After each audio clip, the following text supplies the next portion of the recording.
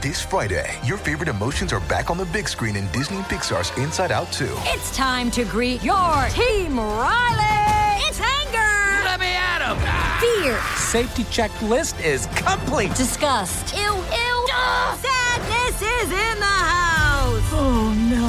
Hello, I'm anxiety. I'm one of Riley's new emotions. Disney and Pixar's Inside Out 2. There's a part 2? We're going! Rated PG. Parental guidance suggested. Only in theaters Friday. Get tickets now.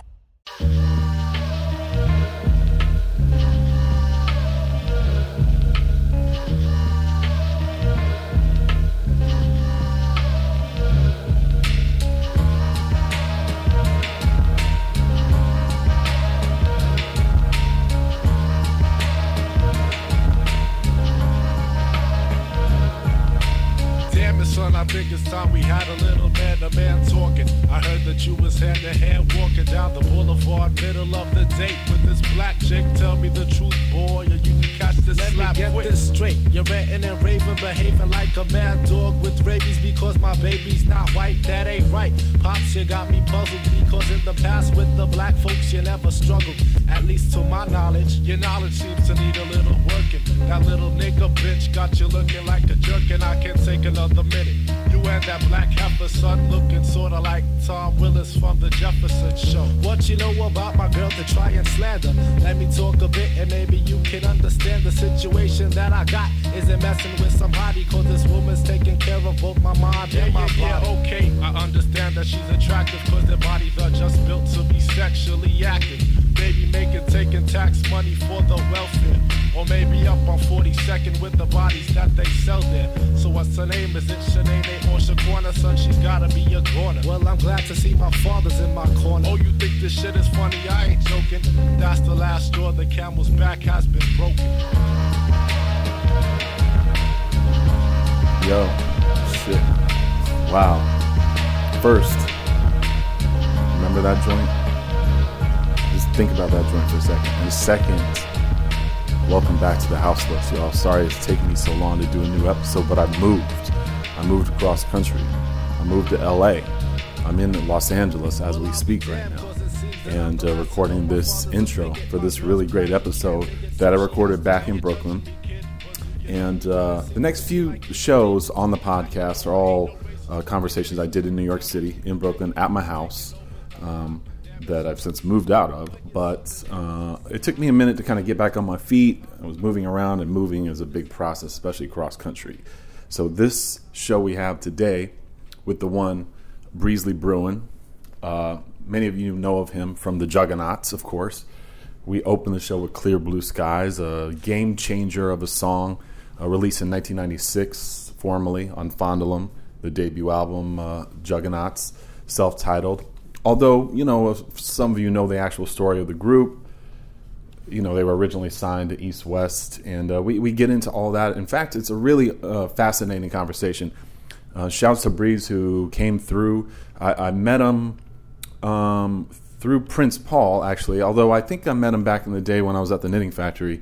But on my birthday, which is in October, I went and saw Prince Paul do a little production demo thing at this recording studio. It was fun. It was cool. And he was there. I said, yo, what's up, man? I'm a big fan. I do this podcast, and we should try to record a conversation when you have a minute. He lives way up in the Bronx, and he's a teacher, full-time school teacher, public school. And we finally made the time, and he came through just pretty much days before I moved. So, in fact, Breeze, if you're listening to this, sorry we couldn't hook up, and I was going to give you some record shelves.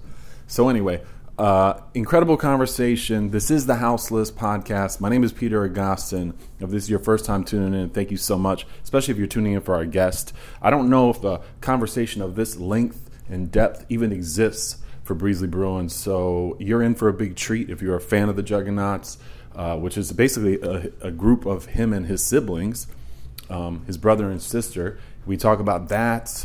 We talk a lot about basketball, about growing up in the Bronx and New York City, and lots of stuff. Of course, we talk about Prince Among Thieves, too, his collaborative album with Prince Paul, very slept-on record, worth revisiting, among a lot of things. So we're going to get into this joint. in a second. Again, if this is your first time tuning in, please subscribe wherever you listen to podcasts. I've been doing it now for a couple of years, and usually it's a weekly show. But, life gets in the way for me sometimes. I got a busy life, and I got a lot of stuff going on. So regardless, I'm going to put up a new episode as soon as I can. It's always on my mind. And I appreciate you guys being patient with me. Thank you so much for tuning in. And for the people that have been new listeners and subscribers, I've been seeing it wherever you find them, especially on the SoundCloud page. So, yes, thank you, and thanks for your patience. Let's get into this conversation. I've said enough. I'm in my new spot in LA. It's a weird feeling, and I'll probably talk about it a little bit more. I've only been here for a few days, so it's a unique and interesting change, and it's one that I'm excited about. But, also there's some level of vulnerability that comes with kind of uprooting from a place you've lived for almost 20 years and starting completely new and living solo and all that shit too. So yeah, we'll revisit this concept further in upcoming intros and outros, if that's all right with y'all. So anyway, with that being said, let's do this. Thank you guys again. And you're in for a treat with the one and only Breezley Brewin here on the house list. And I just like to keep it like super casual, but I mean, there's definitely a story that I want to try to get, because I don't think there's a lot of really long form conversations with you specifically about like your life and your career and stuff like that too. Or at least not very recently. Yeah, there's not too much of that for us. Right. Which I think is like very valuable because of the fact that like there's records that you've done that have like resonated pretty deeply with people, and even stuff that didn't really get like huge distribution that still somehow by one way or another people, fans, if you will, found it and have like very much like influenced a lot of people or affected them. Does that resonate with you? Like, I mean, I hope so. I hope people like it. I mean, I gotta say that I wish I did more music, but for the stuff that I have done, it seems like people like it, and that's the main reason why I do music. Right. At least for me. I mean, promotion and getting stuff more popular and all that, like, that would be dope. Sure, yeah. But when you make a dope record. Right. Like you do the record and you're like, yo, this feels pretty good. Yeah, you can tell and it's something. You could tell, like, kind of like as you, like, oh, this is kind of the joint. Right. And then when it's over, you hope other people get that feeling. Right. And I've been lucky that a lot of times people have. It hasn't always translated to some of the, the positive consequences that you'd like. But after it's done and you feel good, like, that's kind of the biggest hurdle. Right. And I just keep wanting to do that. Would I like people to, obviously, somehow buy it, digitize, like monetize it rather? Yeah, sure. But certain people do, right. And then certain people like it. And at the end of the day, it's like I really enjoy this music, and as long as I really enjoy the music, making it is it's its own reward a lot. Right. But I guess I knew this, but I didn't really realize it, was that the Juggernauts is basically like your brother and sister. Yeah. Essentially. I mean, how did that even, like, I like to kind of even trace that back as far as like a family thing, because you're born in New York City, or you're born? Yeah, we're born in the Bronx. Okay. But what part of the Bronx are you guys Northeast. from? Okay, cool. Yeah, I figured it was somewhere, definitely in the northern part, because I know there's like some connection to Westchester area too. Yeah, right? definitely. We're definitely on the borderline. Like, literally, our block growing up, if you crossed over, like, if you went out my house, walked down the block, and made a left, like, one block up was Mount Vernon. Oh, wow. So on the subway, what is that, the 4 train? Or? Nah, the 2. Oh, got you. Okay. Last stop on the 241st Street. So it would go all the way from Brooklyn, all the way up through Harlem, through Manhattan, through Harlem Express, and then in the Bronx it stops like every block, it felt like. So it was a good look. It was a good feel. It was very hip-hop coming up. I felt very fortunate for that. And everybody's like, oh yeah, you're on the borderline of Westchester County. But if you know Mount Vernon, it did not feel that different. No, not at all. It still feels like parts of the boroughs of New York City. Yeah, I mean, exactly. It has its own vibe. The thing I will say about Mount Vernon is everybody is everybody's cousin. Mm-hmm. So it's like somebody is somebody's cousin. So Mount Vernon, it's a family vibe up there. I mean, a very rich history in hip hop as well. Yeah, hip hop, black history in general. Well, is Denzel Washington's from Mount Vernon? Denzel's from Mount Vernon. I mean, a lot of people have lived in Mount Vernon. Nina Simone had a house in Mount Vernon. Oh, wow, I didn't know that. So yeah, it was kind of like, there's parts of New York and there's like parts of Queens where like, Jackie Robinson lived and James Brown had a house. Right. Mount Vernon was kind of the same thing like that. Honestly, it was when I was growing up, it was very, very black. Mm-hmm. You know what I mean? Like my area was very black as well, but I saw like I kind of witnessed the white flight. The side of Mount Vernon I grew up next to, they had the flight happened before before I was there, so it was pretty much all black. So it was cool. And as a kid, you don't care. It's like there's not a line in the street where it's like, the Bronx, Westchester. You just go play and like they had a lot of good ball players from Mount Vernon. So we would go and play at the courts over there by the projects, and then we would meet cats, and then they would come and play by us in our courts. So it felt like one big neighborhood. And as far as the Bronx side, we went down like as far as like maybe Gun Hill. Okay, yeah. So like from 241st to Gun Hill, it was like, that was sort of the like 40, territory. 40 blocks, yeah. Right. And then honestly, the same way how you had Mount Vernon, you could kind of walk over this bridge and you were in Yonkers. That was very like working class, but white. Right. So that we had some interesting experiences as well, because you would walk sometimes you would go up to McLean Ave because you would just know different courts. So so if you're tracing it by basketball courts, so if you're tracing it by basketball courts, there was like 3rd Street in Mount Vernon. Okay. There was another one in Mount Vernon by like I think it was like 8th Ave, which was real small, cool court. But then there was this court, Coin Park in Yonkers, where there was good run, like cats were balling. But we would walk up there, and it would be like a bunch of black and Latino kids walking up McLean Ave, a couple of white kids from our side, from the hood. And we would walk up there, and then we would end up playing. And I swear to God, every time we play, like, I don't know who would let them know. We always end up playing cops. Okay. And what, this is high school years for you, or what? This is middle school into high school. So from middle school into high school. So you're like, what, 13, 14? Yeah, I'm like 12, 13, 14. And we'd go and we'd end up playing cops. Jeez, man. And we would bring our best players because we knew we were going to end up playing the cops. Right. One, the cops could ball. Two, they were dumb physical. Of course. Right. But it was, what was cool about it was that. Physical meaning they were throwing elbows. Yes. And stuff. Right. You could reciprocate. So you could like literally knee a cop in the nuts, and he'd get up and give you a pound and be like, all right. And then next time he would, like elbow you in like the small of your back, and you would like jump up the court. And it was all good. Right. It was never it was like, I'm going to beat your ass. All right, who won? All right, see you later. Please walk fast as you go back to the Bronx. Because we watching you. Right. And these are like young cops too, probably, right? Some young, some like middle age. Interesting. But that Coin Park was good for that. So if you want to these Italian guys or something? Italian dudes and Irish dudes. Right. But tough, and some of them were good ball players. But that would happen a lot. Sometimes you would play like regular kids, and it would be like white boys, and they could ball. Right.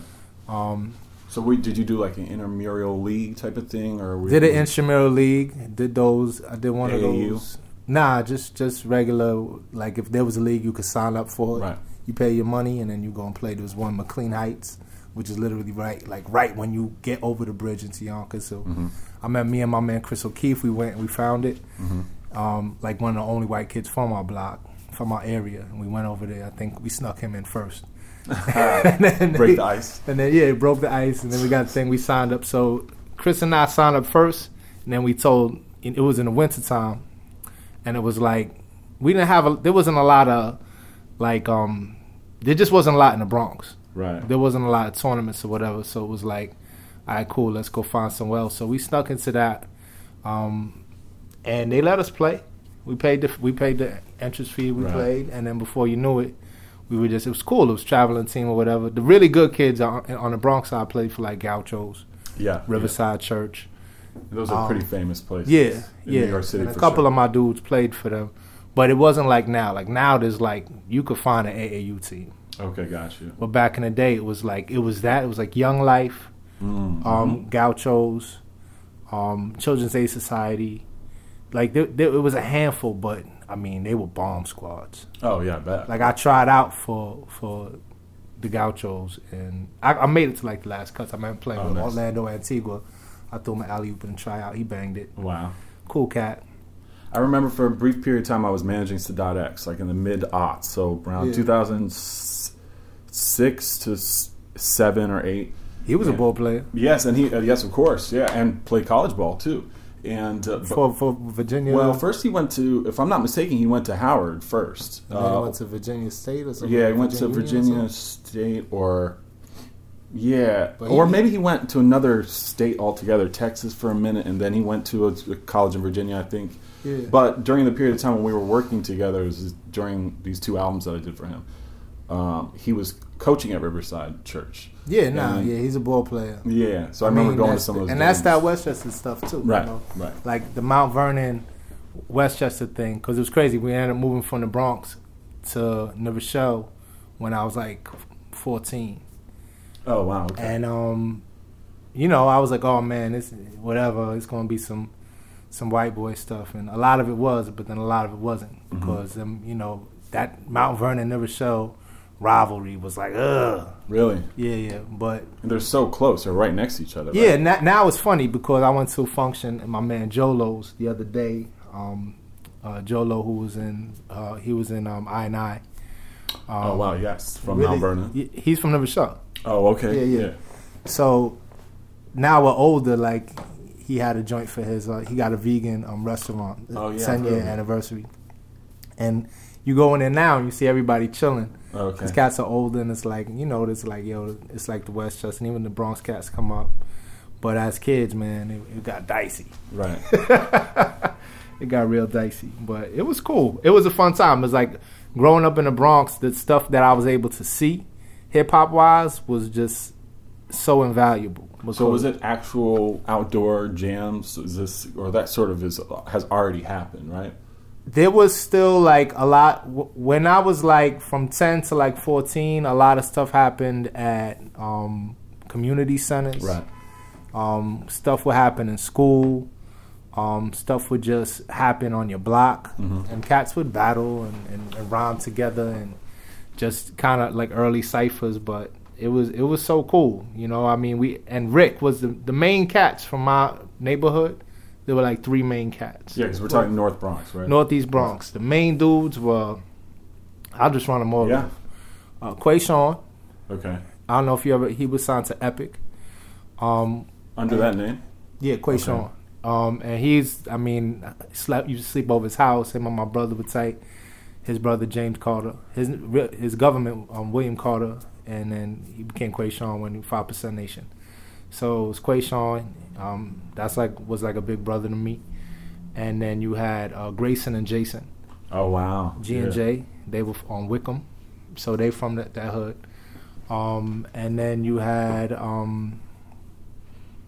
Fat Doug. Fat Doug was our MCA for a little bit. Yeah, he was kind of an associate of Greg Nice's, if I think so. Yeah. They did a couple records together. And then Preacher Earl was from Edenwald. Obviously, Funk Master Flex went to my grammar school. Wow. I remember when he used to be my at lunch. This was mad illegal. Okay. They would have the 8th graders come and they would monitor classes while the teachers would go to lunch. Wow. This is Catholic school. Yeah. And he was the monitor? He was my monitor many times. Was he screaming on people like he does now? He was dumb cool. I remember his best friend was my best friend's brother. So my best friend was David Velasquez, and Edwin was his older brother. And him and Flex were dumb cool. So I remember like going to parties at the Velasquez house, and wow, early Flex DJing. Oh wow! So this is like in the living room or something like that. The right? backyard. Wow. And they were cool. The Velasquez were mad cool. Like their dad would, I think he would hunt and make furs. Wow. So David and Edwin, we'd be outside and you know getting ready to line up to go in, and they would come in with like furs and like, with the hats to match. Huh.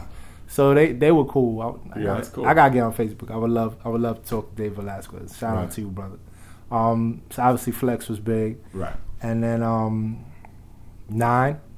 Oh, I didn't realize that. 9, okay. yeah, he was more from like the Eastchester Project side, but he would be in the mix. And then that's interesting because him and Flex had that early record together. Too. Yes. Chuck Chill Out is from our way. And of course Slick Rick. And Rick. And L Swift from Natural Elements. L too. Swift's also, my man. Also from the Northeast Bronx. He's from the Northeast, and he's the same thing just like me because he ended up, I think he went to Mount Vernon High School. Oh, okay.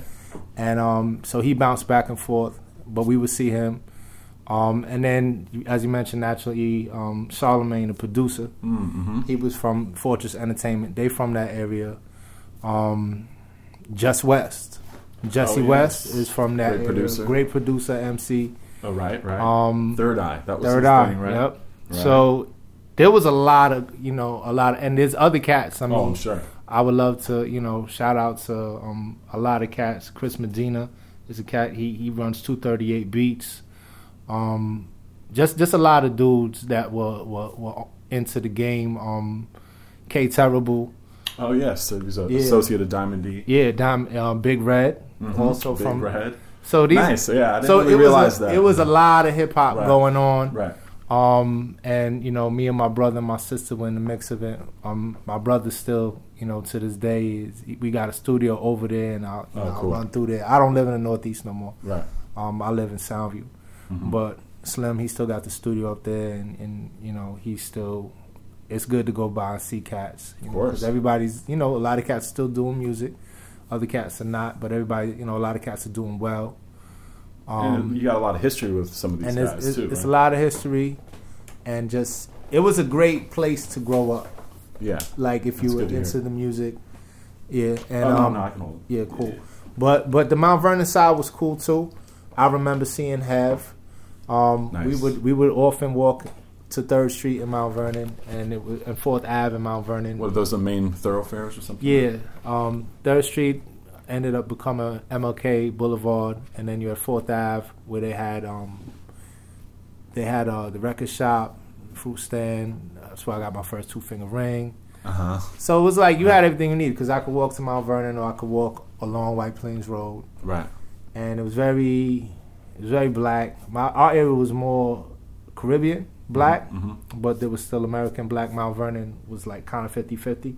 It's become more Caribbean black. When I was a kid, like a lot of cats were from down south.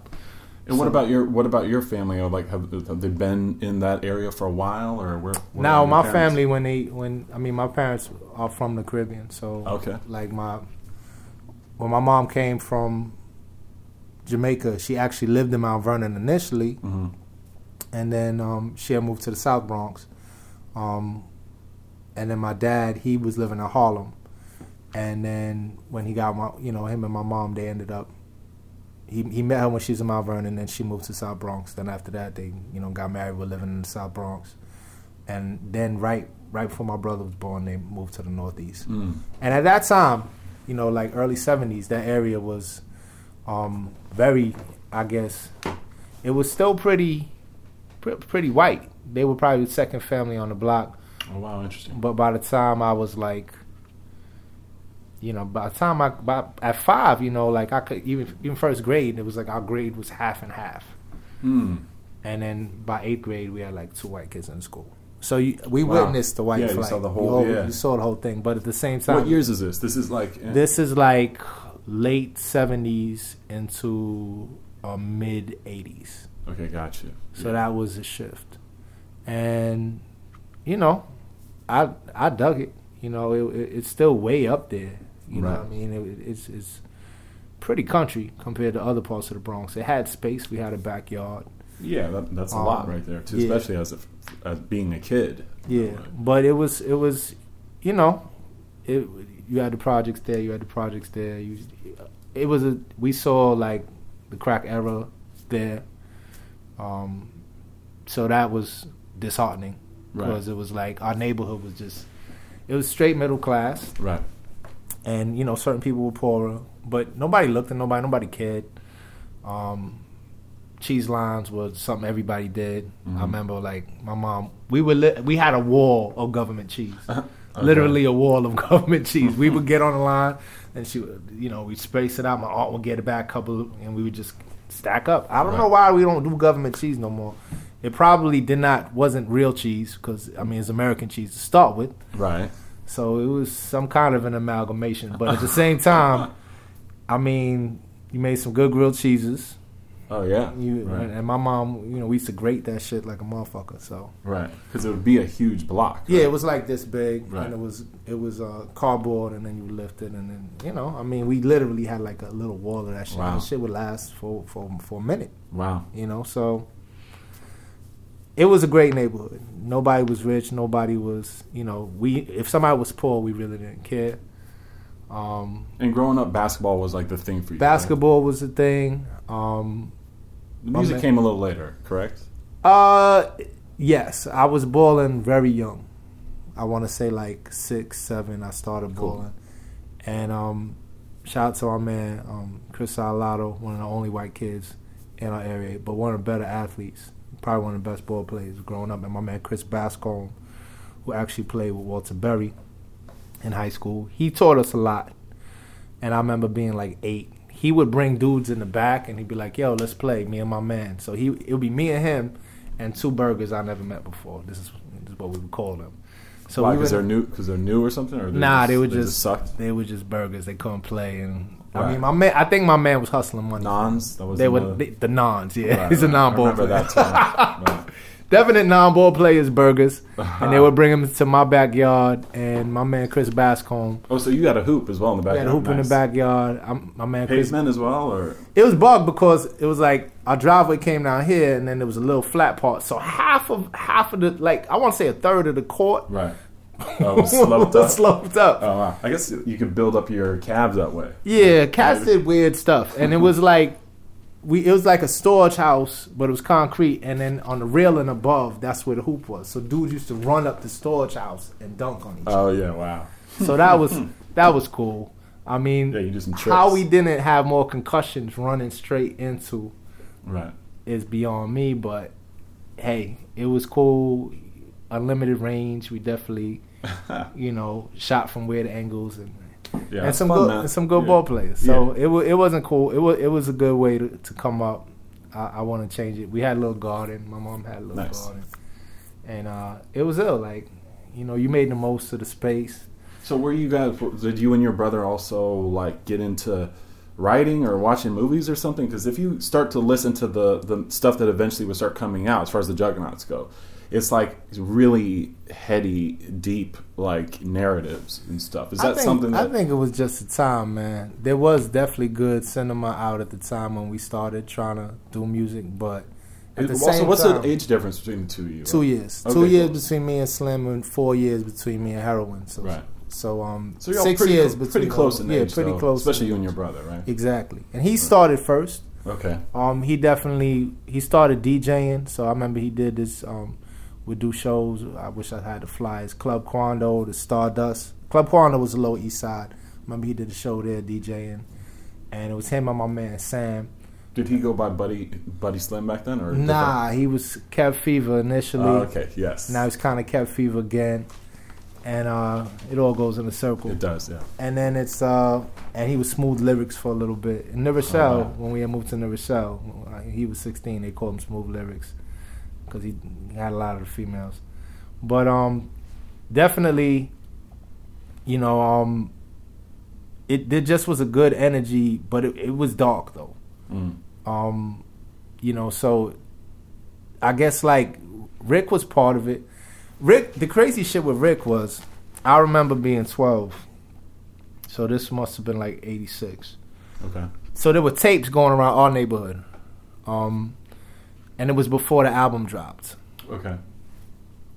Meaning his debut, album, right? His debut. Great Adventures. So maybe I might have been 11 or 12, but it was early. And I remember we had the tapes, and the tapes had Treat 'Em Like a Prostitute, Indian Town, Lottie Dottie, and I mean like adult versions, all beatbox versions. Wow, okay, interesting. So those were going circling the neighborhood. So we knew them joints. So I remember we went to basketball camp, Brunt's Big Apple basketball camp, which ironically was run by this dude George Bruntz, used to play for the Nets, and Ray Nash.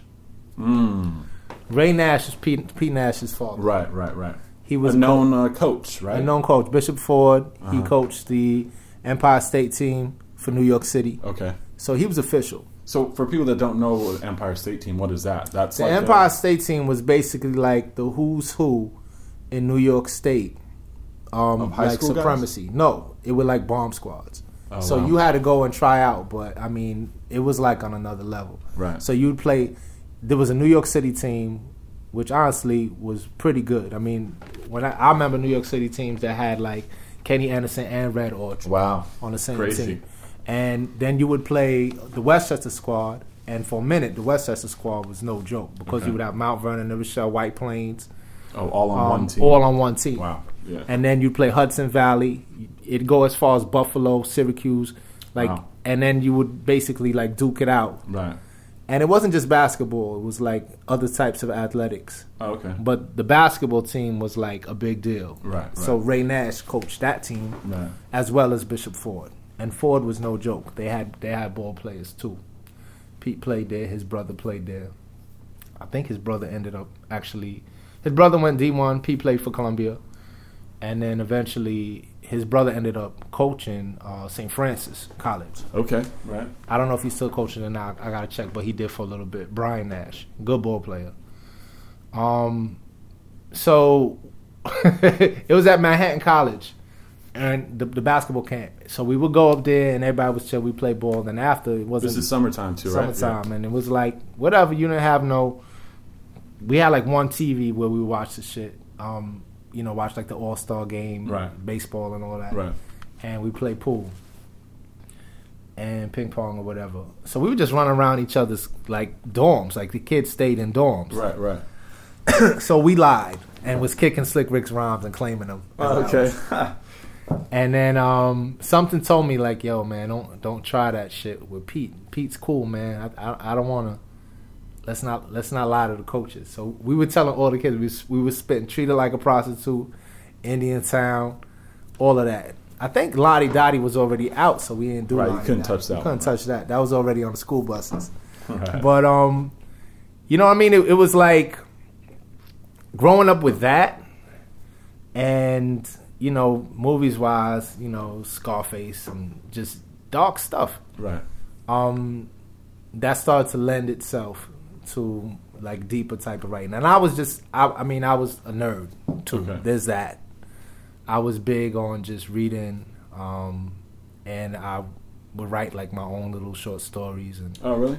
my pops used to make us. I mean, at the time I hated it, but I really thank him now.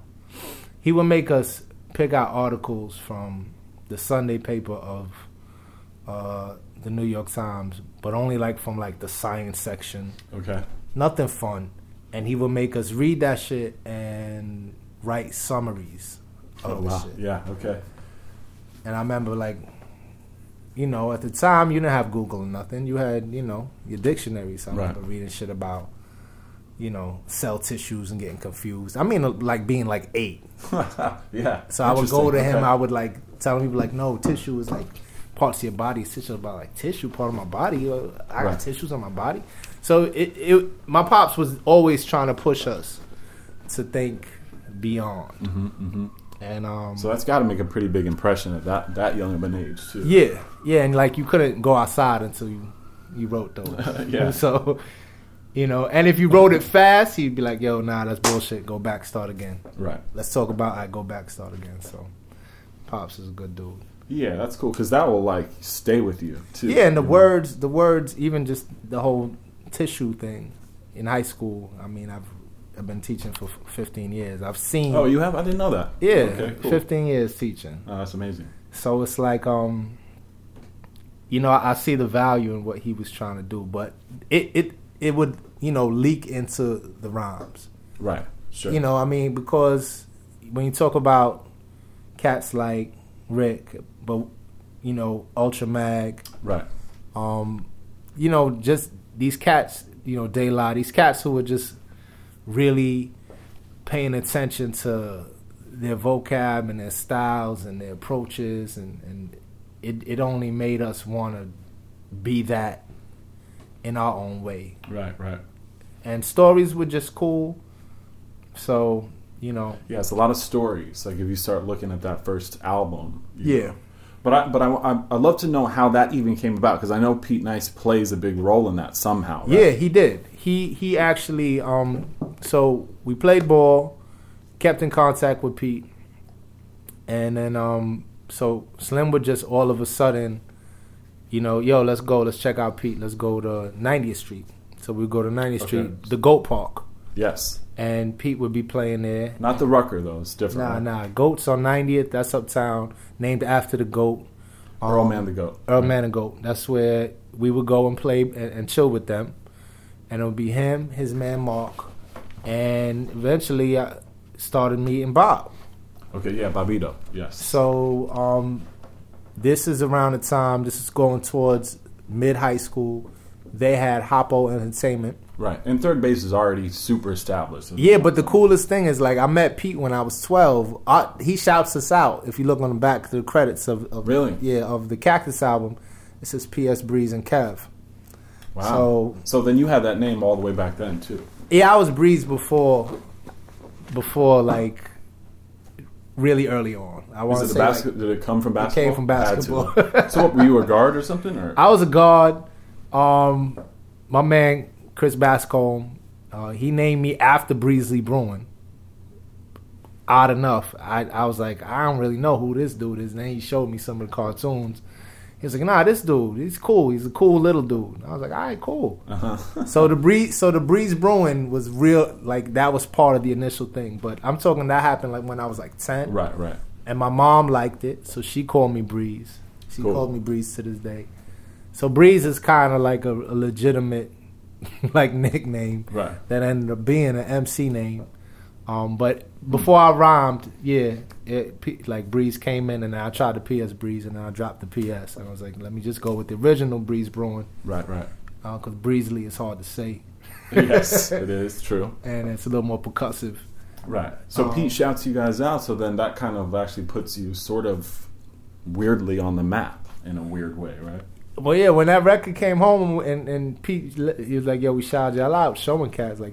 Cats were impressed. Yeah. Cats were impressed. But by then, we already were, kind of doing our thing, little demos. Oh, okay, cool. In the crib. And then we had met different dudes. This cat, Chris Liggio. Oh, right. Producer, right? Producer, really talented. He had to be, was he from up there? He had to have He's from Mamaroneck. Oh, okay. Yeah, where's that at? That is right above New Rochelle. Oh, okay. So there's New Rochelle and there's Larchmont where there ain't no black people. And then there's Mamaroneck, which is kind of in between. It's a quiet little town, but they got some, there's some brothers up there. Because I know his name from some Brand Nubian stuff. He produced some. He produced Brand Nubian stuff. He did some stuff for Monifa. Mm-hmm. He did some stuff. He got some other R&B records. He got other R&B records, his own stuff. He's just mega talented, great DJ. Mm-hmm. So I met him through my man Buck 50. So Buck 50, I started high school. I went to Iona Prep. My man Quayshawn went to Iona Prep. He played football. My brother went there. I was going to go either there or Bronx Science. But we had just moved. And I was like, well, it's in New Rochelle. But it was on the total other side of New Rochelle, northern New Rochelle. So probably you would have to. It would have been the same distance if I had went to Bronx Science. Right. And as a nerd, I was like, let me go to Science. But my brother was there, so I was like, all right, we ended up going to Iona Prep. And now Diddy's son goes there and different stuff. Good school? It's a good school. Only reason why I went because I had a scholarship. Oh, nice. Okay. Wouldn't have been able to go otherwise, monetarily. But my parents were like, "Yo, you should try it." And honestly, it had its ups and downs. We're talking 88 to 92. Okay. So hip hop was big. I remember Long Live the King. A lot of that stuff was going on. But I went in. I'd known Pete before.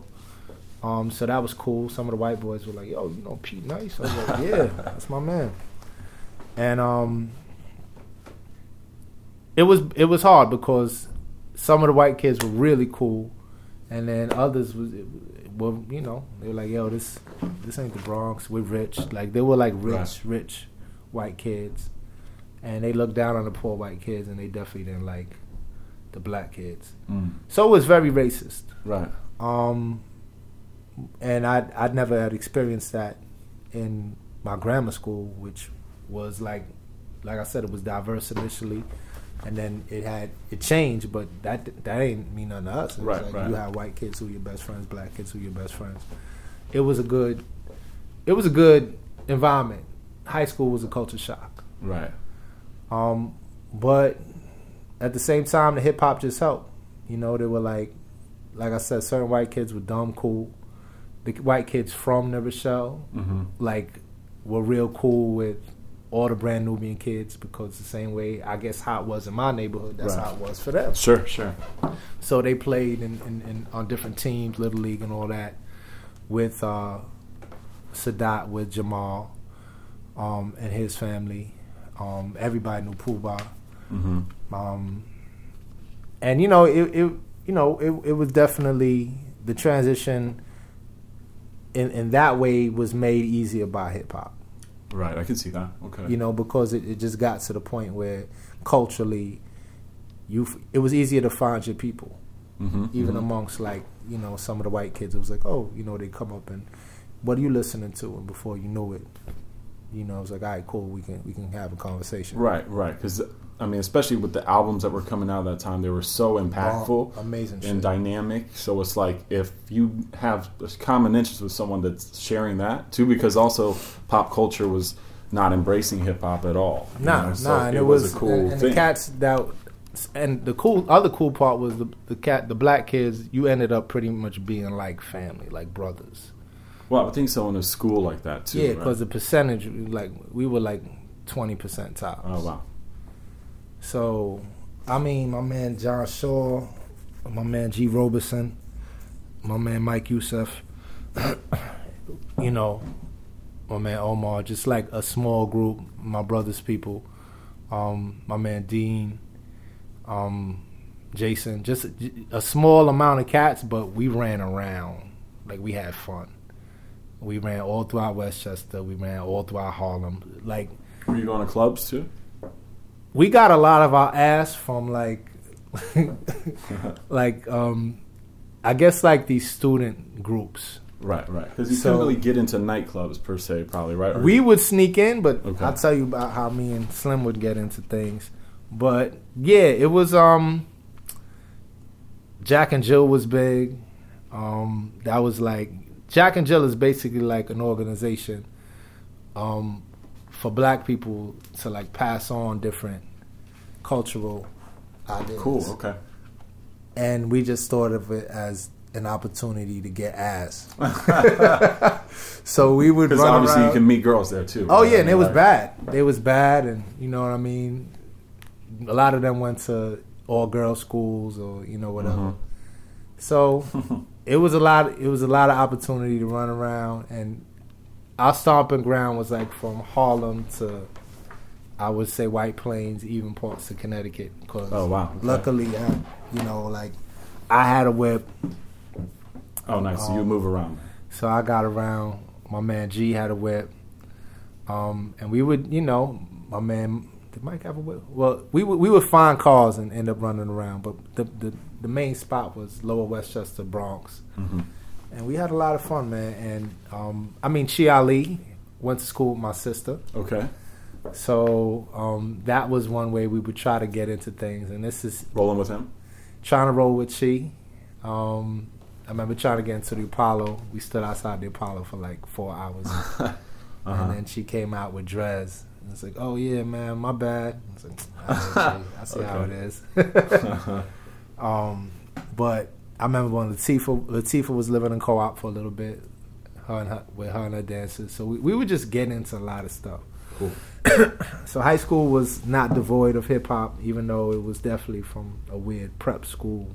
But what, on the weekends you were cutting demos or something? Or how did that work? Yeah. So one of my dudes, my man Mike Miranda, knew this kid, Rashawn Jackson, who later became Buckwheat, who he was on the first Far Side album. Oh wow! And then he was part of the were they the Rascals? The Wascals. The Wascals. Yeah, so, Buckwheat, who later, when you said Buck 50, I didn't think that's who you were actually talking about. Yeah, so he's a New Yorker? He's from Amereneck. Huh. Crazy. And that's how I met Chris Liggio. Interesting. Okay, cool. Yeah, so that's the first song I ever did in the studio was with Buck 50. Really? Yeah. Does that song exist to this day? I wish I had it. I know somebody has it. So it's Bug. It was like, yeah. So my man Mike Miranda was like, yo, he heard me rhyme, and then he was like, my man rhymes. So I was like, all right, cool. Let me hear him. So we get up, I hear him, I'm like, he could rhyme. And then he knew there was some white dude in Larchmont who was like, yo, I'm going to cut a demo, but we got to, I was like, all right, cool, so let's go. He's like, yeah, but we got to go to Philly.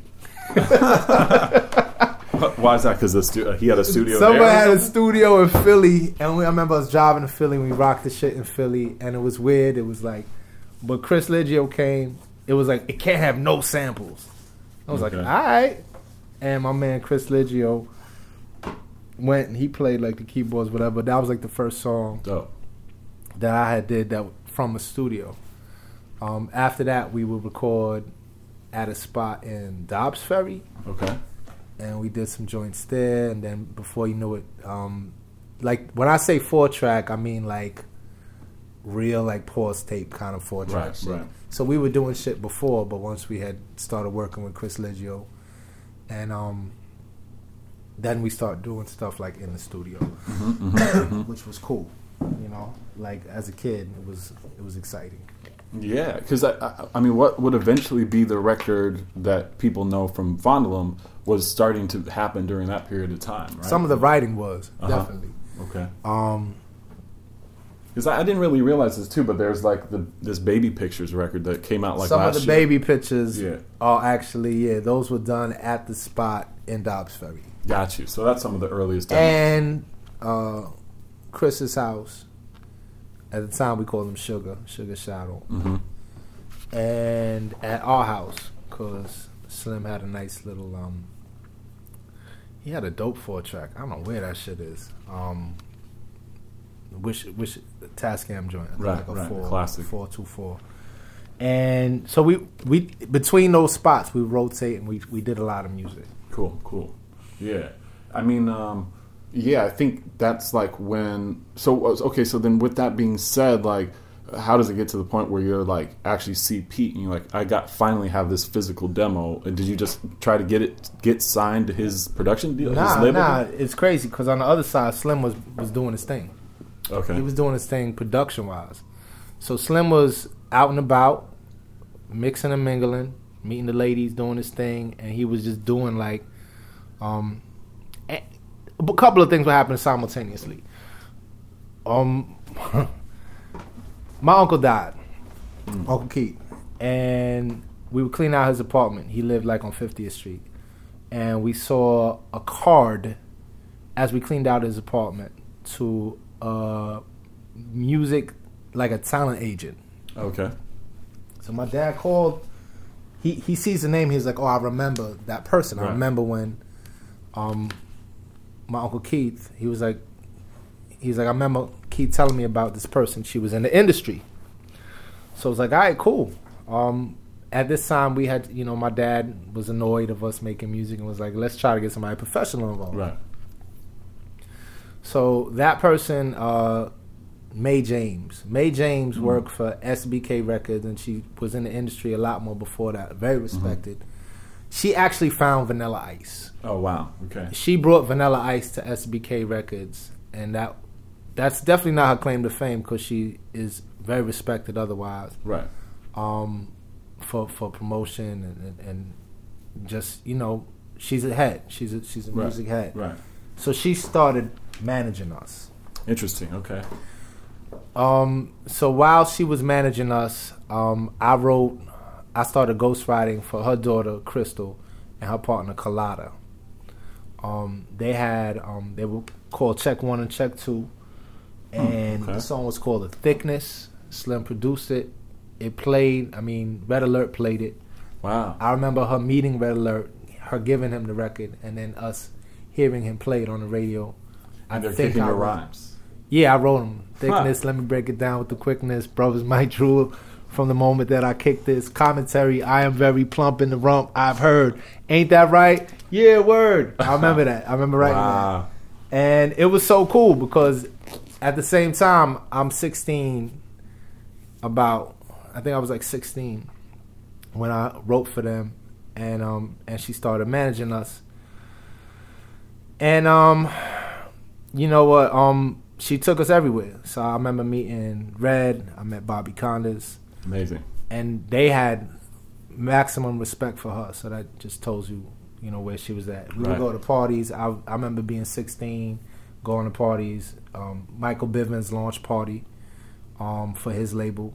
I was there, dumb young, going to the bathroom peeing. Like, Mike Bivens is here, like, special ed's there. So I'm just like, this is kind of big. I'm big time. I'm peeing next to them.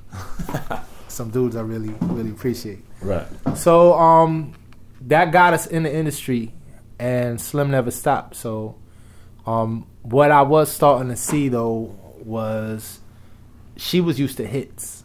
Right, okay. And here we were, two young, you know, at the time, looking little dudes, and it was like she saw like, yo, this could be bigger. Y'all should do different type of music, because we was just like, yo, we gonna do these rhymes or whatever.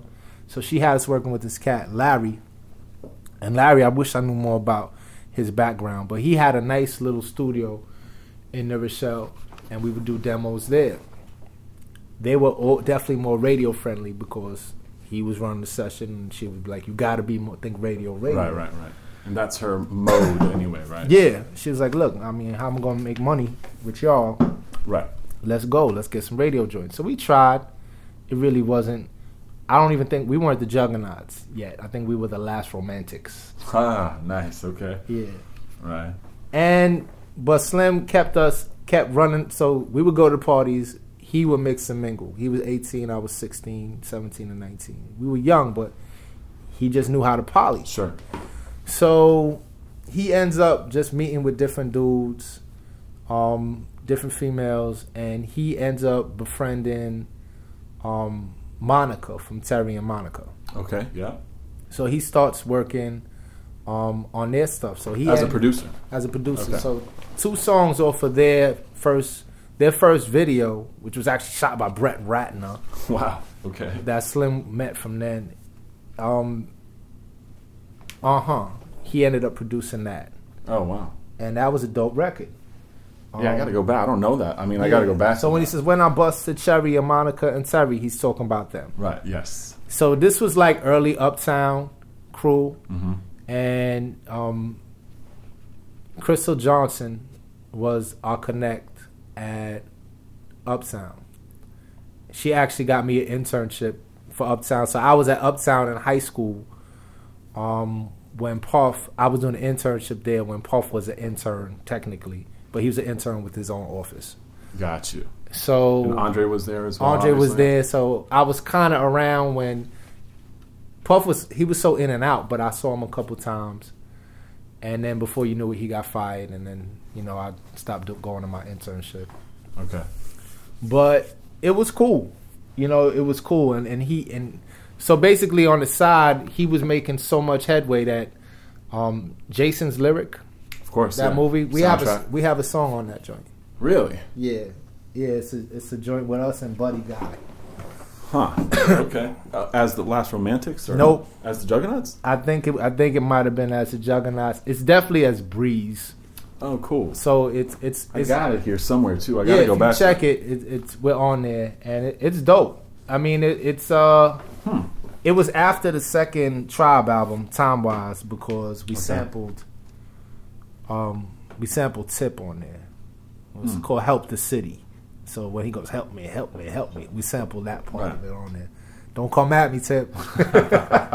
But I don't know if we cleared it. Probably didn't. But yeah, that was cool. Like being part of a soundtrack, and this is, I mean, I may have, by the time it came out, I mean, what am I, 18? Wow. So, and you're hitting some of those benchmarks of working like the record label industry. You know, like I mean, the major label kind of things that happen. And he really got the buzz going, because after that one, then we did, you know, they wanted to hear more music. Mm-hmm. So there was an early version of Trouble Man and a couple other joints that he ended up playing, and people were like, yo, this is good. And on the side, he was working with like Andrea Martin, which is a big time songwriter. Mm-hmm. And the other writer he was working with, who's the one who had the baby with D'Angelo? Off the top of my head, man, I would have to look that one up. Yeah, damn. Another songwriter, though. Songwriter. Well, she became just a huge artist. I feel bad. Yeah, I'm spacing her name right now, but we'll add that later. Mm-hmm. And so he's writing songs, doing this thing, just trying to get in the game, and then at that point he starts to talk to like label people. Okay. For you guys, with you in mind, with us in mind, and that's when we ended up getting a deal with East West Electra, right? Which we were ecstatic about. Sure. Because then that would lead to the. I don't have the record. I got some records I'm gonna pull out, but that reminded me because you guys were on that Ill Style Live, that live album, which was not live. Word? We performed, and it wasn't loud enough, and they ended up. I'm just dropping all the hints. Sorry, y'all. So that they ended up throwing the voice in underneath. So you'll hear part of it is live, and then other parts, but the mic was fucked up. What was the song that you had on there? Just one track. I'm Gonna Kill You. Yeah. Which is probably my proudest song I've ever been a part of. Dope. It is. It's a great fucking song. Yeah. And it's me and my brother. From what would be a very great record. Yeah, and it's me and my brother, man. You know what I mean? Like, after that song, I was like, that feeling we talked about before. I remember finishing that song, and I was like, this is some otherworldly shit. Mm-hmm, mm-hmm. And I'm not trying to toot or nothing. I'm just talking about the process. Right, of course. And it's just like, if there's ever a time where I felt like nailed it, it was that song. And there's other songs that are bigger. There's other songs that, you know, whatever. But like that feeling you're talking about with songs that people say that resonated, I'm Gonna Kill You is probably highest on that list to me. Is that why that's the song that was on there? Was that supposed to be slated for the single or something? Or the whole thing, man, honestly, it's weird because like May wasn't wrong. Like at this time we had probably disconnected from May because she just was like, the music's too dark, you ain't got hits. Right. And I mean, in a way, I guess she was right, but there was so many other cats who didn't have hits that we respected. Sure. They Reminisce Over You is a hit because it's a great record. Right. Slow Down is a hit because it's a great record. And we wanted to just go that route. Right. But, I mean, she brought Ice Baby to the world. So yeah, that's the completely opposite side of the spectrum. Yeah, that's a different standard right there. Right. And we did not have anything close to Ice Baby. No. But there was never even like a promo or anything for the Juggernauts on East West Electra, right? Like nothing even filtered out. Yeah, we were weird. It was a weird feeling in the office. There would be times where it'd be like, all right, cool, we gonna come. So they would meet up and all the artists would play a song that they felt represented them. Mm-hmm. So I remember one particular meeting where it was like, all right, so people are playing their joints and Busta Rhymes' team was playing something, this and that. I remember Adolph played Ghetto Girl. Mm-hmm. Right. We played Jive Talk. Amazing. When that song finished, it was like we shot somebody in the face. Well, That's kind of punk rock though that you did that though. Like, you know. I mean, it was who we are. Right. Like Yeah. if there's a song that at the time we were like, let's give that. They were like, yo, this joint is like, what's the tempo? What is like tempo's like 43? Like what's going on? And it was like, yo, this is us though. Right. Like this is us. And everybody who heard that record that knew us. I mean, I remember when we did it in D&D, like cats were like knock on door, like who the fuck is that? Nice. So you recorded some of that. That stuff was at D&D. Yeah, because by then we had gotten, you know, basically like a demo deal from East West Electra, and we did the earlier stuff there. But certain cats believed in us there. I mean, things that weren't great. Dante had left. Okay. Yeah. So Dante Ross. Dante Ross had left, and we were definitely really excited to work with him. But the people that we had there actually, you know, like they believed in us. But it just was like, I guess business is business. And Sure. they couldn't see beyond the horizon to like the raucous era. You know what I mean? Like they had just which is kind of right around the corner. Was right around the corner, and it was like, but you know, I mean, they shelved, you know, Black Bastard. Right. You know what I mean? So it was like, in a way, you know, and at the same time, they had just picked up Timbaland and Missy. Oh, interesting. Yeah. You know, Yeah. that was, they were going in a different direction, and another direction was around the corner. And I think if they hung in there and decided to say, yo, these are the next dudes, who knows? Sure. I mean, you could even maybe say that for Supernatural. His album didn't come out either. Supernat too. He was on East West as well. Yeah. And it was bugged because, I mean, Das Effects went, I think they went platinum. And they were on East West a little bit earlier. And, I mean, their hits were definitely not conventional radio songs. No. But they wasn't like, they just, I don't know, maybe it was too hard to work. You got to ask them. Right, of course. But business is business, and they dropped us.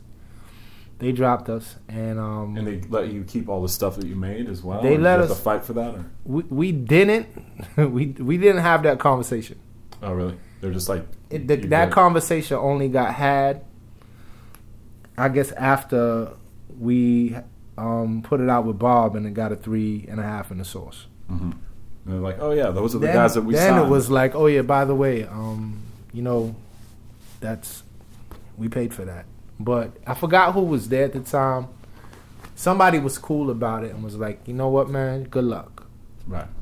And they let us, you know, keep it pushing with that. I mean, because for what it's worth, I mean, when the Fondlem release came out, it was just a piece of vinyl, and you know, Bobbito's thing at the time, was really amazing. The kind of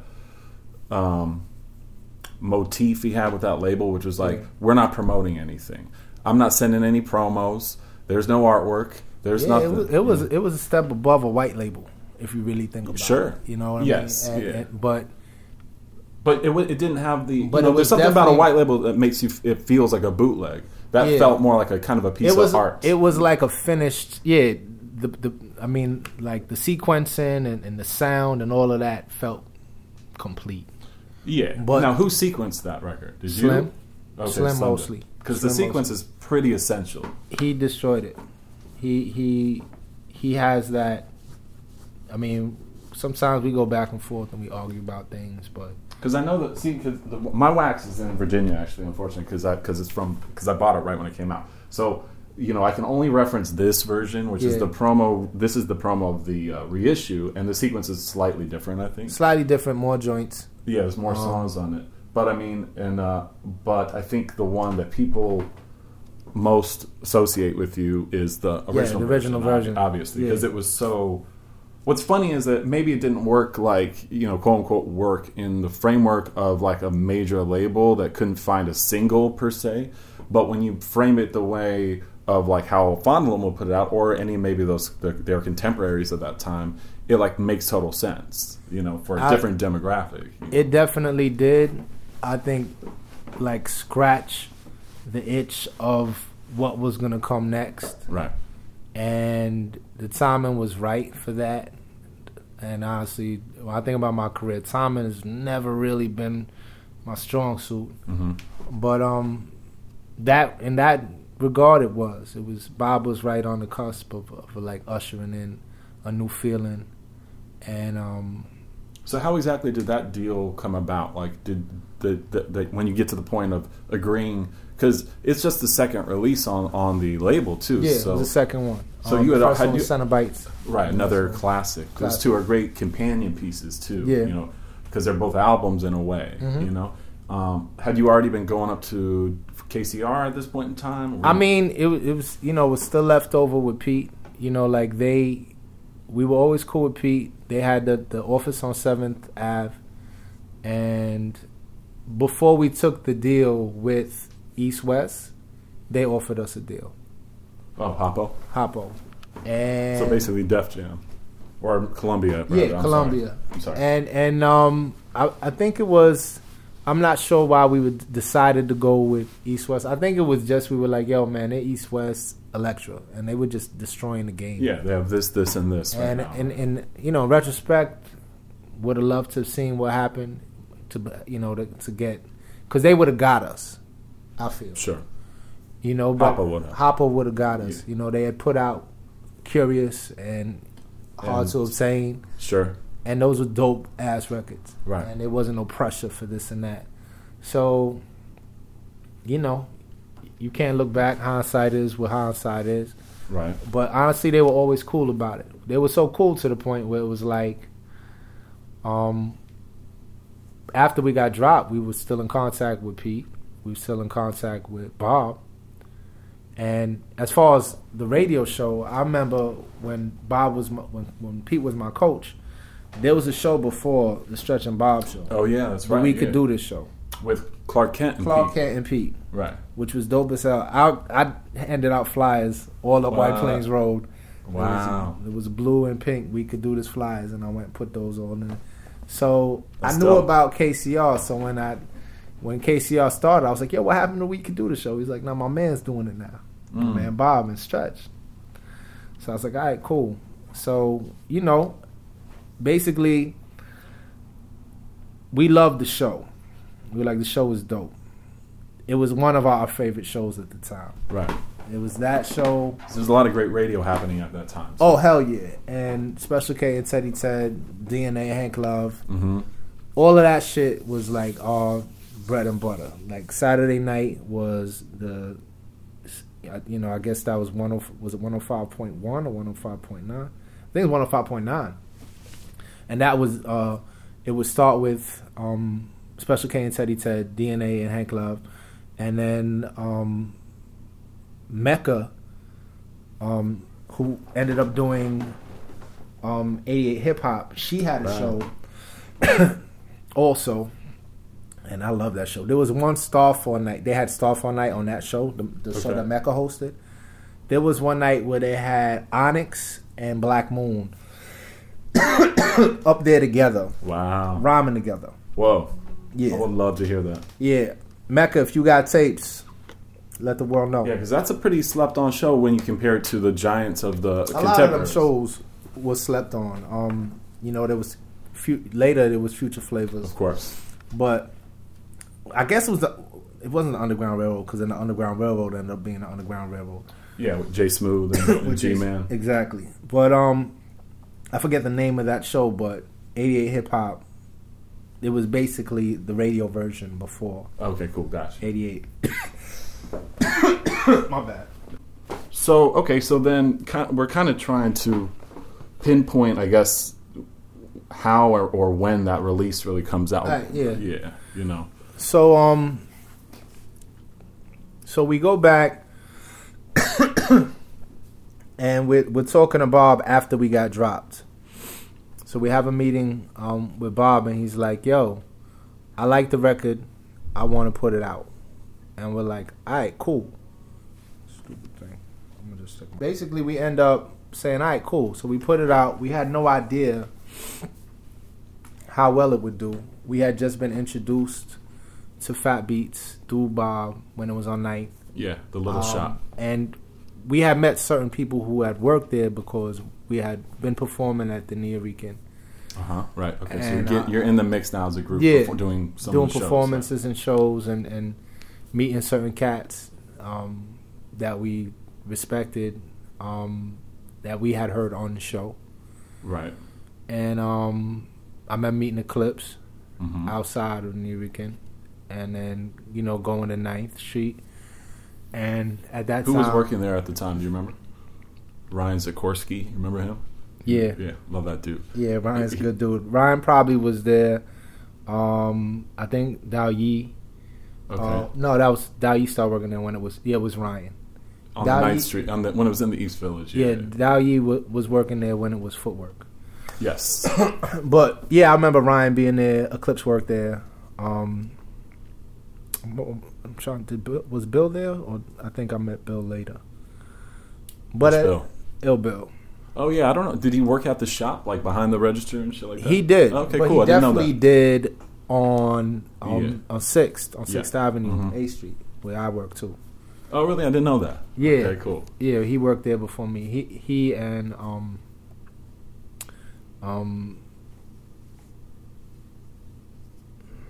damn, who else worked there? It'll come to me. Another artist? Yeah, a lot of artists worked at Fat Beats. Eclipse was hooking him up with jobs? Yeah. Eclipse is a good dude, man. Yeah. A good dude. But so we put the record out and it did well. People liked it. And it felt good. And Bob was he was behind 100%, and I can't thank him enough for that. I mean, he liked the record.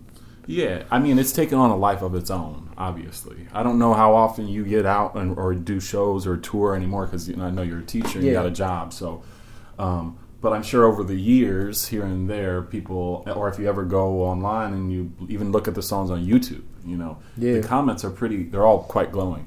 I mean, I'd love to, even for a moment, kind of talk about a couple of joints on that. That's fine.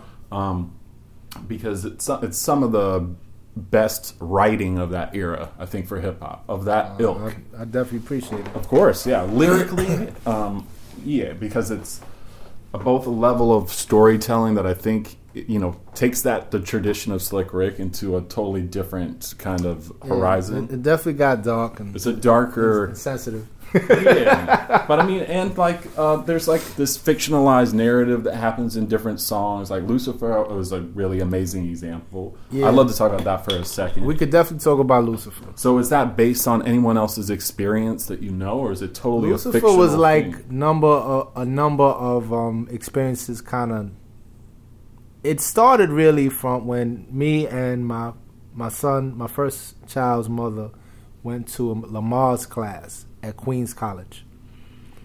So we do the Lamar's class, and it's, I was 18, she was 18. Wow. We met in school, Adelphi University, and we fucked that up. And we're in the Lamar's class, and it's telling us about breathing, this, that, and the third. And they were like, okay, so now we're going to take a tour of the maternity ward, but we're going to stop at this other place first.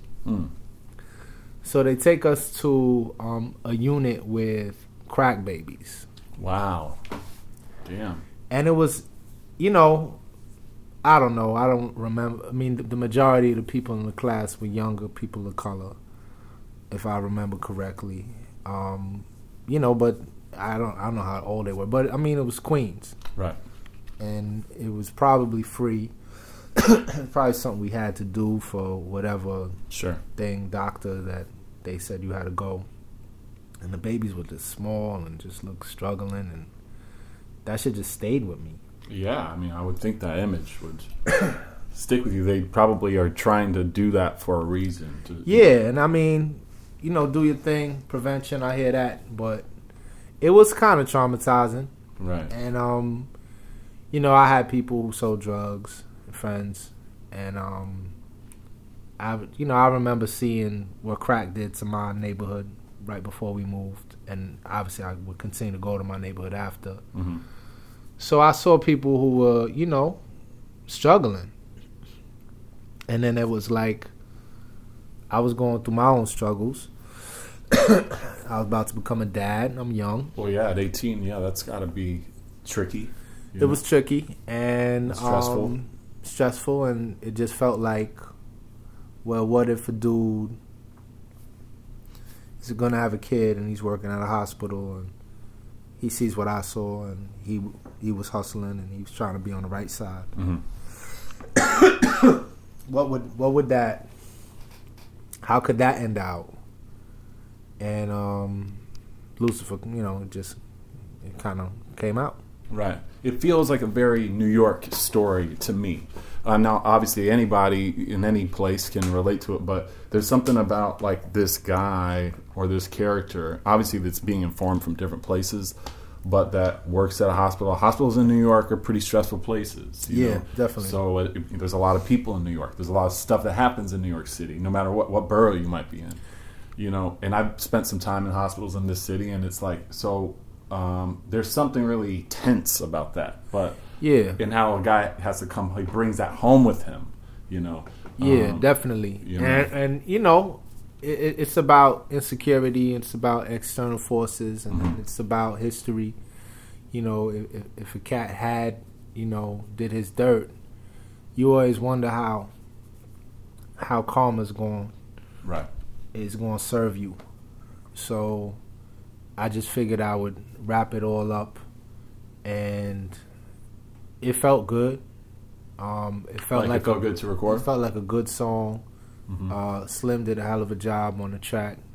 Chris Liggio did some, he co-produced it. My man Ron, the cat from 225th from the Bronx, that I had met at Adelphi, was like a violin virtuoso.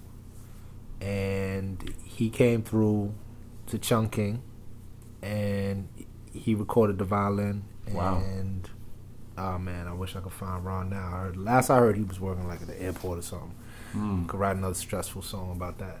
Yes. But and this dude was really a brilliant musician, and I'm glad that he was able to be a part of that record.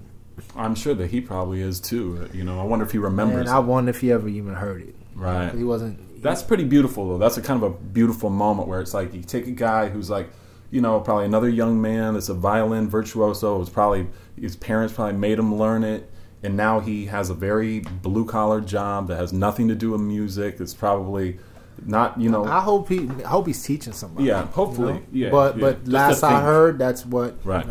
And I'm glad that his talent is part of that. Yeah.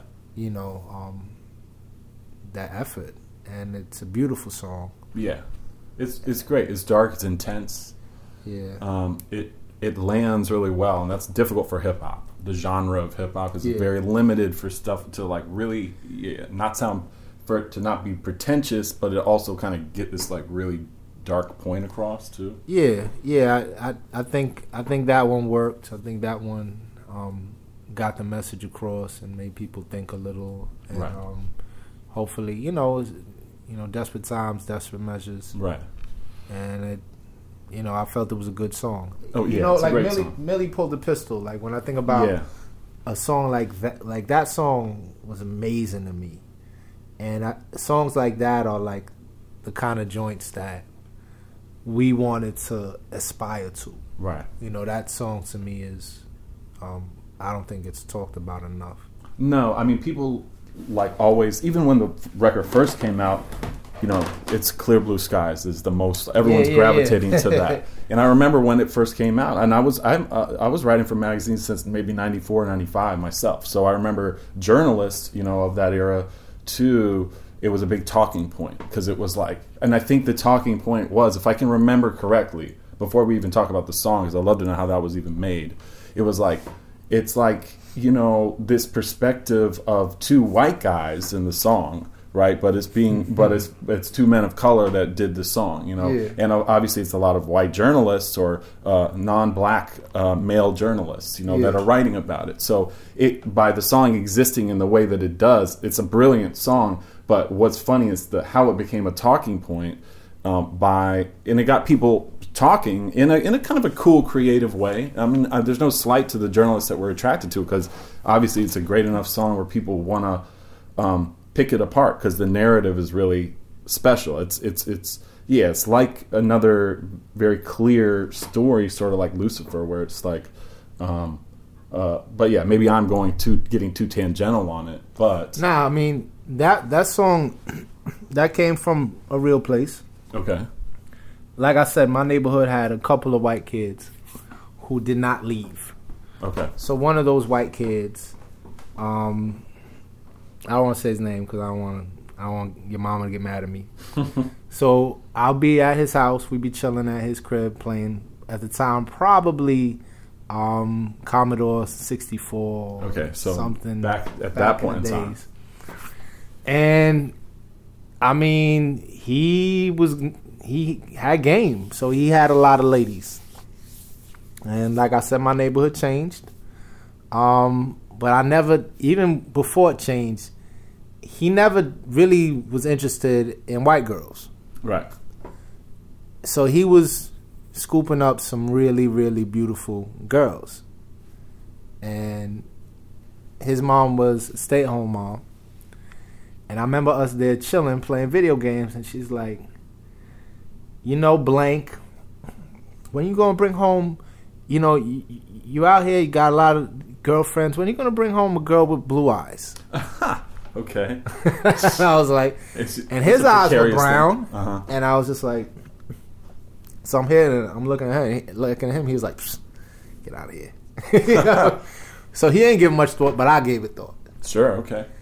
And that's interesting she would say that in front of you as in well. front of me. Yeah. And it's so crazy because, I mean, his pops was a deacon at the church. And they're beautiful people. Mm-hmm. And I'd do anything for them. I remember a couple times their car broke down. I was on my bike. I would ride to the block, be like, yo, let's go up there and help the blank family. Their car got, broke down in Baychester. It's what we did. It was a nice, tight-knit community. Right.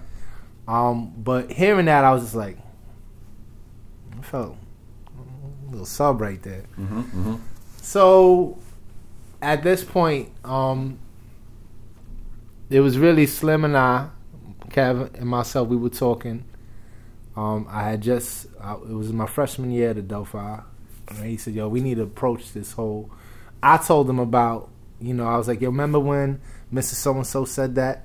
That was pretty bug. He was like, yo, why don't we just flip it and make it about a conversation between a father and the son. So it was like his idea, and I definitely executed. I wrote it, but he was part of that. Oh, you wrote all the parts too, right? I wrote both. Yeah, I wrote all parts, but I mean the start came, the seed came, just talking with my brother, and that moment that still with me. I mean, I went to this person's wedding last summer.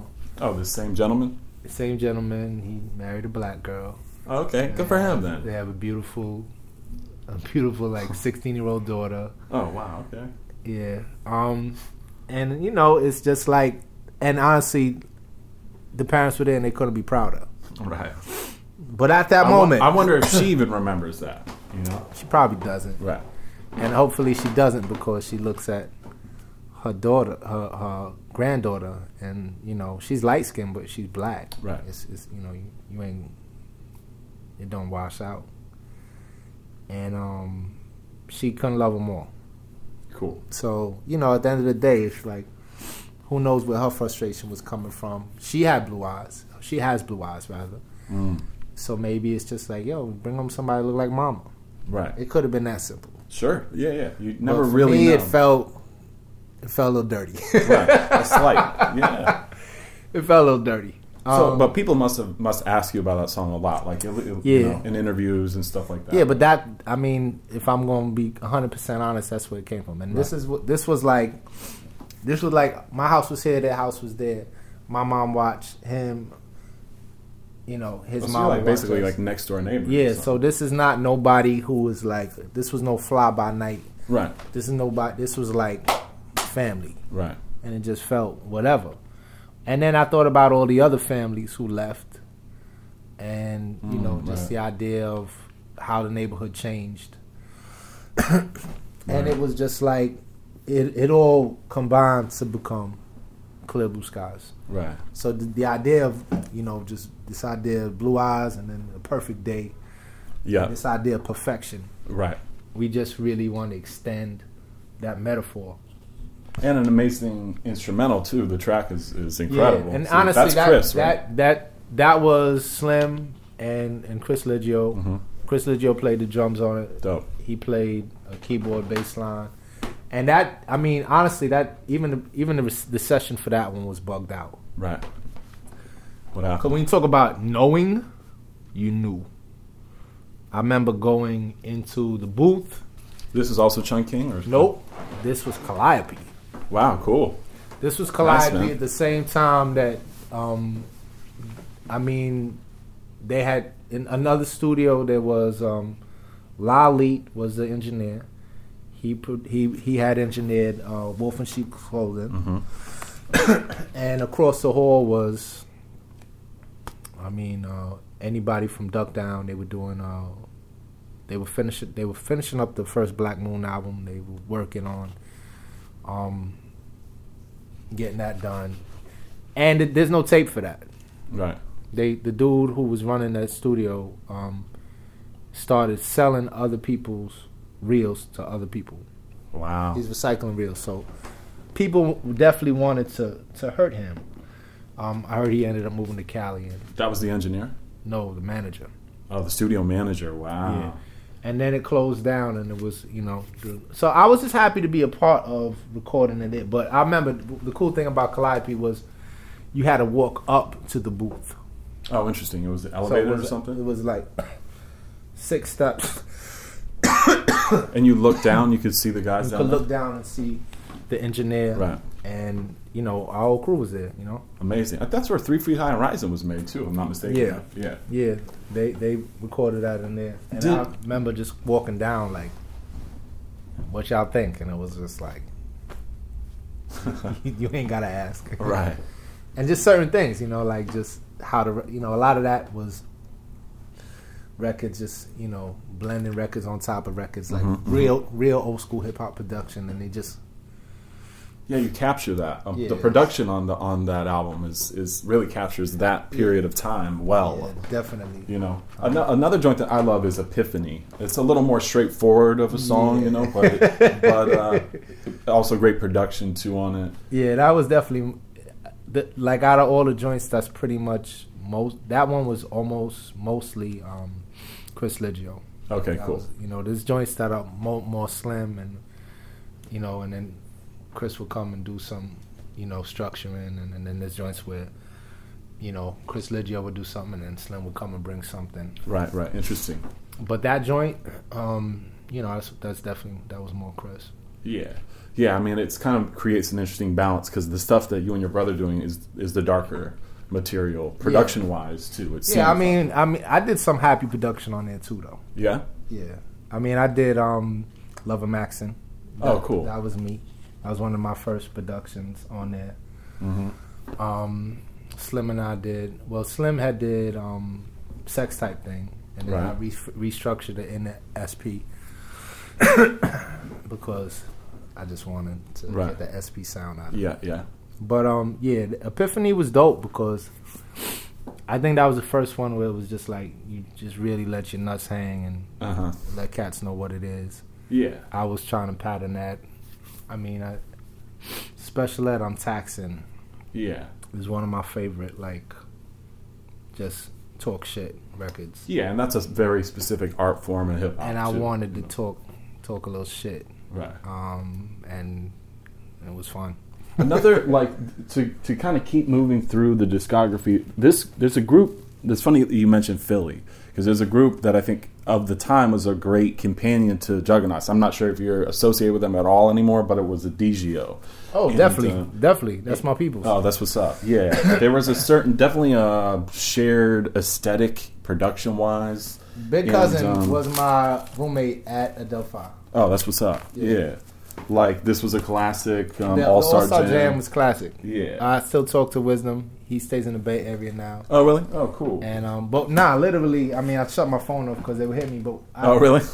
We're actually putting more music out. Oh, cool. The next project is Ray. He goes by Ray Fogues now, not Ray Supreme anymore. Oh, interesting. Okay, and cool. So it's basically we're combining like our efforts to just support each other, and Yeah, I mean, they were dope as hell. I mean, really great. These were Philly guys, though, right? Or were they? nah, they were from cousins New York? from Mount Vernon. Okay, that's what's up. Big cousin is on The Obvious Wonder. The Yes. Obvious Wonder. Right. He's on the Mount Vernon team, the first New York Federation 29-0 Mount Vernon team. Really? Yeah, he coached Ben Gordon. I mean, he's kind of his own Mount Vernon classic dude. Right. He grew up right down the block from Hev. Him, my man Dana Doggett. But I met Ray. We all met at Adelphi. That's why it's the AU All Stars. Oh, interesting. So what was the story with this, the New York to Philly EP? I think maybe that's why people sort of thought they were from Philly. Is it that you just had to record it? You just recorded in Philly? We actually recorded in Paterson, New Jersey. That's hilarious. It was right in between. So you were kind of helped them get their records Yeah, out? definitely. But I love these guys. I mean, man. I don't slept want to on. say like they didn't need much Right. of my help. But they were your boys or your they're my friends, peoples, right? yeah. There's a song that they did that's kind of like called Angel. You remember this joint? Yes, Which yes. is kind of like this similar vibe, like another darker narrative. Yeah, Yeah, I don't know, man. Like, it's cool. This very slept on group, Adigio. And Wisdom. Yes, Very slept Wisdom. on. Yeah. So two different group. Well, Wisdom solo. Adigio was two Wisdom people. also went to AU. Okay. Is one cat from Stamford, Connecticut. Right.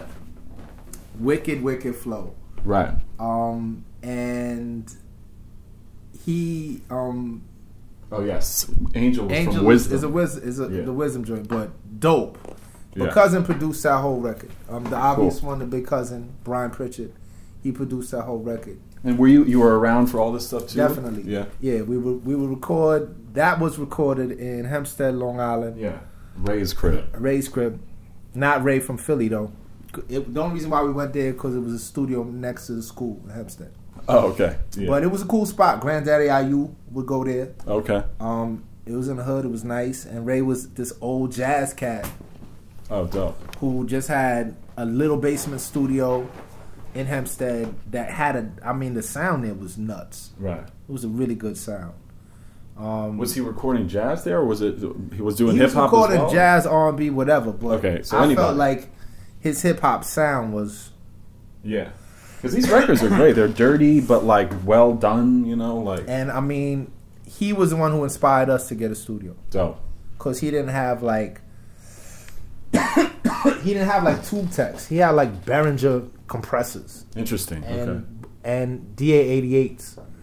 And what he got out of that was like Jesus. You know what I mean? We did whatchamacallit was done in there. Or for our record, Which one? shit. Damn, I really can't see. Sex Type Thing. Oh, nice. Okay, cool. So you cut some songs there as well. Yeah, so it was a good look, man. Like a couple of things definitely lined up. Mm-hmm. But Cousin was, because we were doing our thing, and then he would come with us to the studio, and he played for Adelphi for basketball, and he was like, I'm gonna try to make these records. And then I was hearing him, I was like, and then the Obvious joint came out. I was like, that's such a great song. Are you insane? Like, Yeah. I heard that, I was like, they just destroyed it. He's dope, you know what I Banging. mean? And that's Yeah. that Mount Vernon thing, like they cool with Pete and all that. And Right, cool.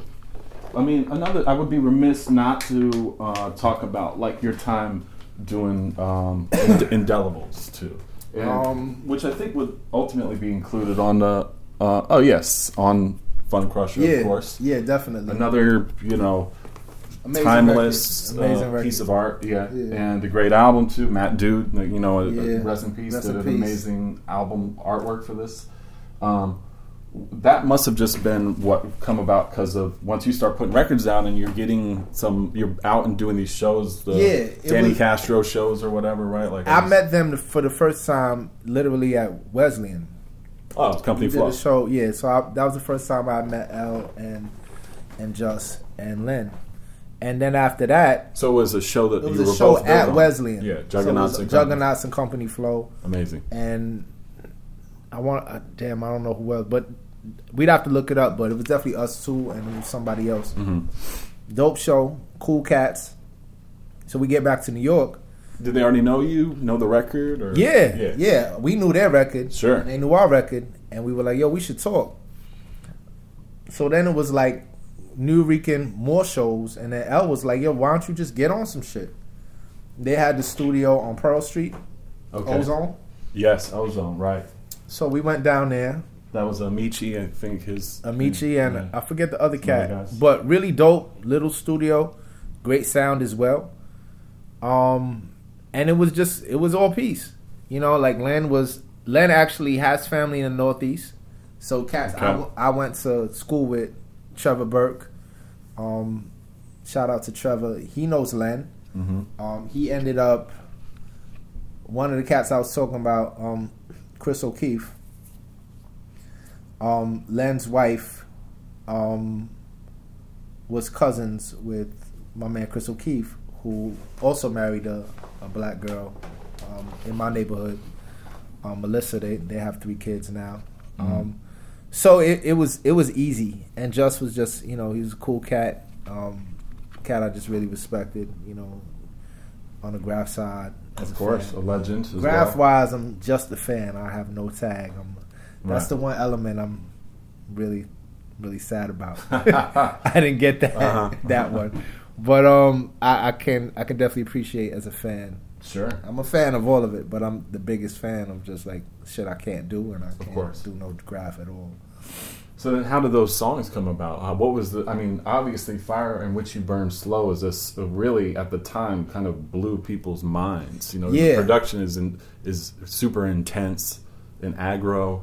Yeah, it was just nuts, man. What was that session like? Do you remember that? Yeah, I remember going to Ozone and hearing the beat, and I was like, "Yo, this shit is crazy," because he had like the centaur and shit, and I just never even heard shit like that.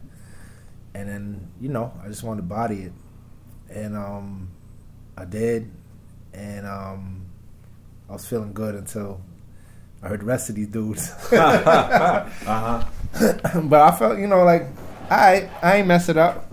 Right. No, not at all. And then at the end of the day, it was like by the time the record was done, it was like really dope record, and I really felt the vibe when we would perform it. So how often did you do that? Did that happen a bit during that time? Right. I think we had performed. We performed the Club Vinyl, killed it with them. They're great performers, of course. And then I think we also performed it maybe at the New Rican. Maybe even an in-store Fat Beats when it was on 9th. Yeah, there's a video of that I saw as I was getting ready for this. So there was just a lot of good energy. J Trez is like the coolest cat in the world. Yeah, he's still around. We still talk. Yeah, is he in New York? He's in New York. He's in Brooklyn. Cool. He's about to be a lawyer. Amazing. He was a bus driver for a number of years, and while he started going back to school for law. Right. And he's just gonna be a public defender right now. That's awesome. He's about the people, and he's still got rhymes. Yeah, and I would think so. He's one of those guys I'm sure people definitely wonder about because he never really did like a formal album. Yeah, he had some amazing singles. Honestly, the verse on there. Yeah, to me that's the pecking order. Mm-hmm. It's his verse and everybody else. Yeah. That's just my opinion. Right. Just being honest. Right.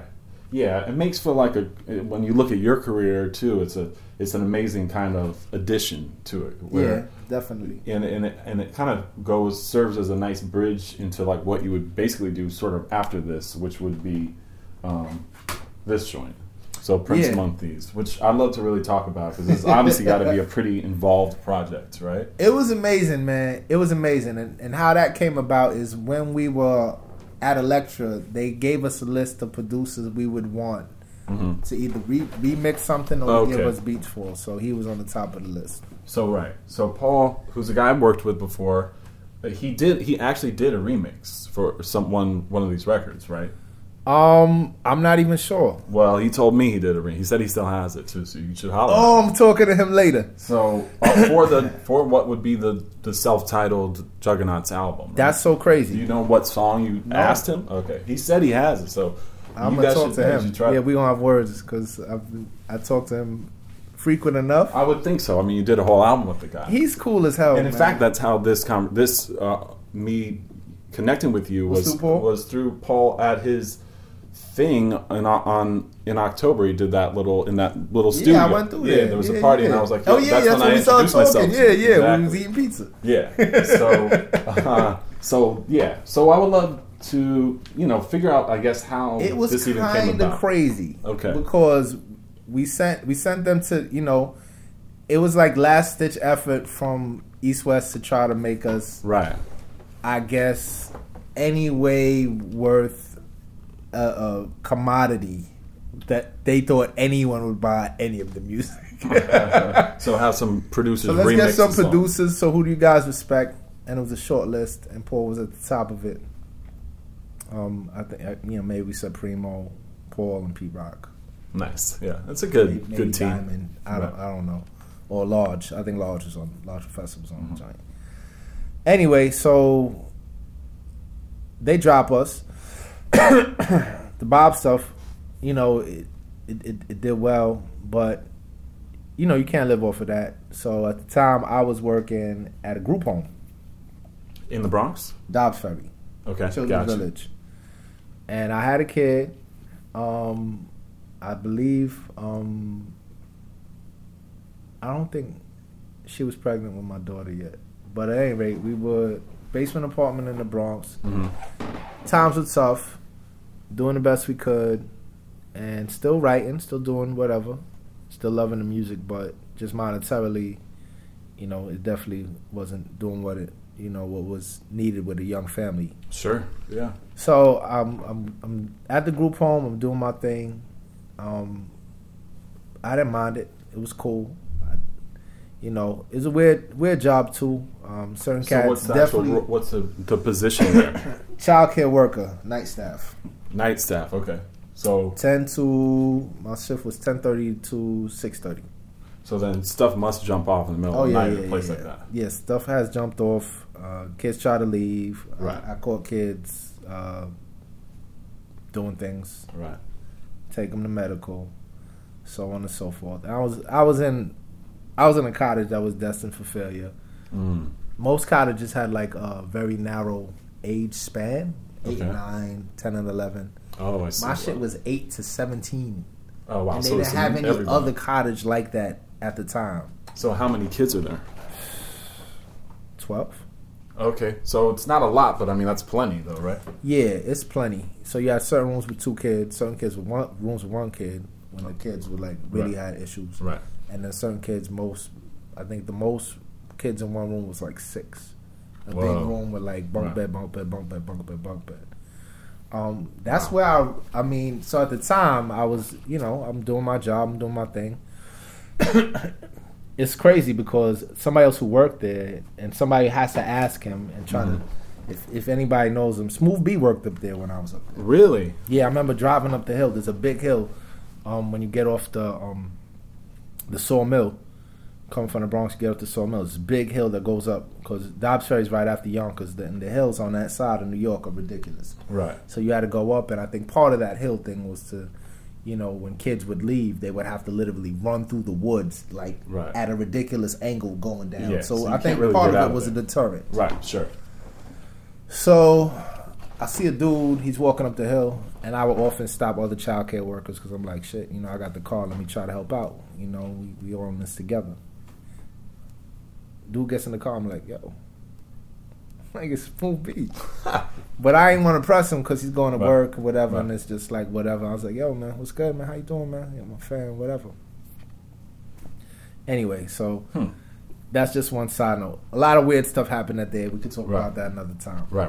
But good kids, I don't know, maybe systematically, really got to figure out how we going to take it. That was one of the reasons I actually wanted to teach because I got really frustrated and I got tired of yoking up kids. Right, of course. Honestly. I'm not in it to slam kids. No. Although some people definitely were. Which is, we could have another conversation. That's its own systematic thing. I really should have got a song out of that one too. Well, it's not too late. It isn't. And who knows? So I get home. Tracy, my first, the mother of my older children, she's like, you got a message I was like, okay, whatever, you know. So like, it's from somebody who says he's Prince Paul. Okay. And she's a big hip hop head. Oh, so she knows, right? Oh yeah, nah. She's from Queens. She grew up with, like, Onyx. She got pictures of her braiding sticky fingers, like hair. Right. Okay. When they had the blonde cornrows and shit. So she's official. And I called the number and I'm talking to Prince Paul. So he's like, I got an idea. And he's like, we should meet up. Let's talk about it. And if you're with it, then we'll go from there. Okay. I was like, all right. So I meet him. We talk.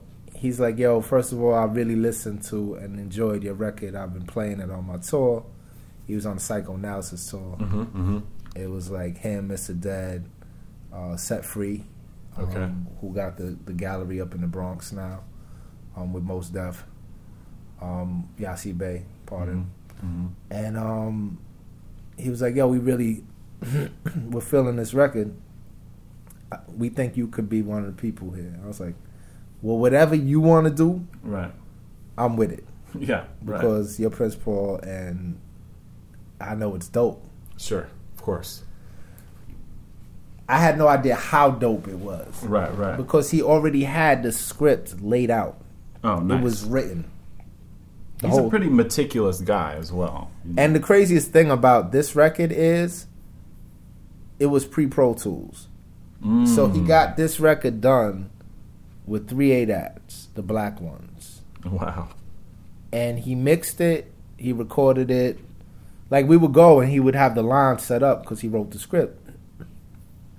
So you'd say a line like 10 times. Right. Mm-hmm. And then he'd end up sampling those. Right. And then he would shoot it back in. So, Oh, wow. I mean, just the process pre-Pro Tools, how he did this and how seamless the shit sounds. Yeah. I don't think that gets enough credit. No, the level of editing involved is like pretty amazing. And it's really the editing, the mixing. Right. So On top of just like producing all the songs to begin with, yes, you know, too. because he was playing me the beats. So I was like, yo, these shits are fucking dope.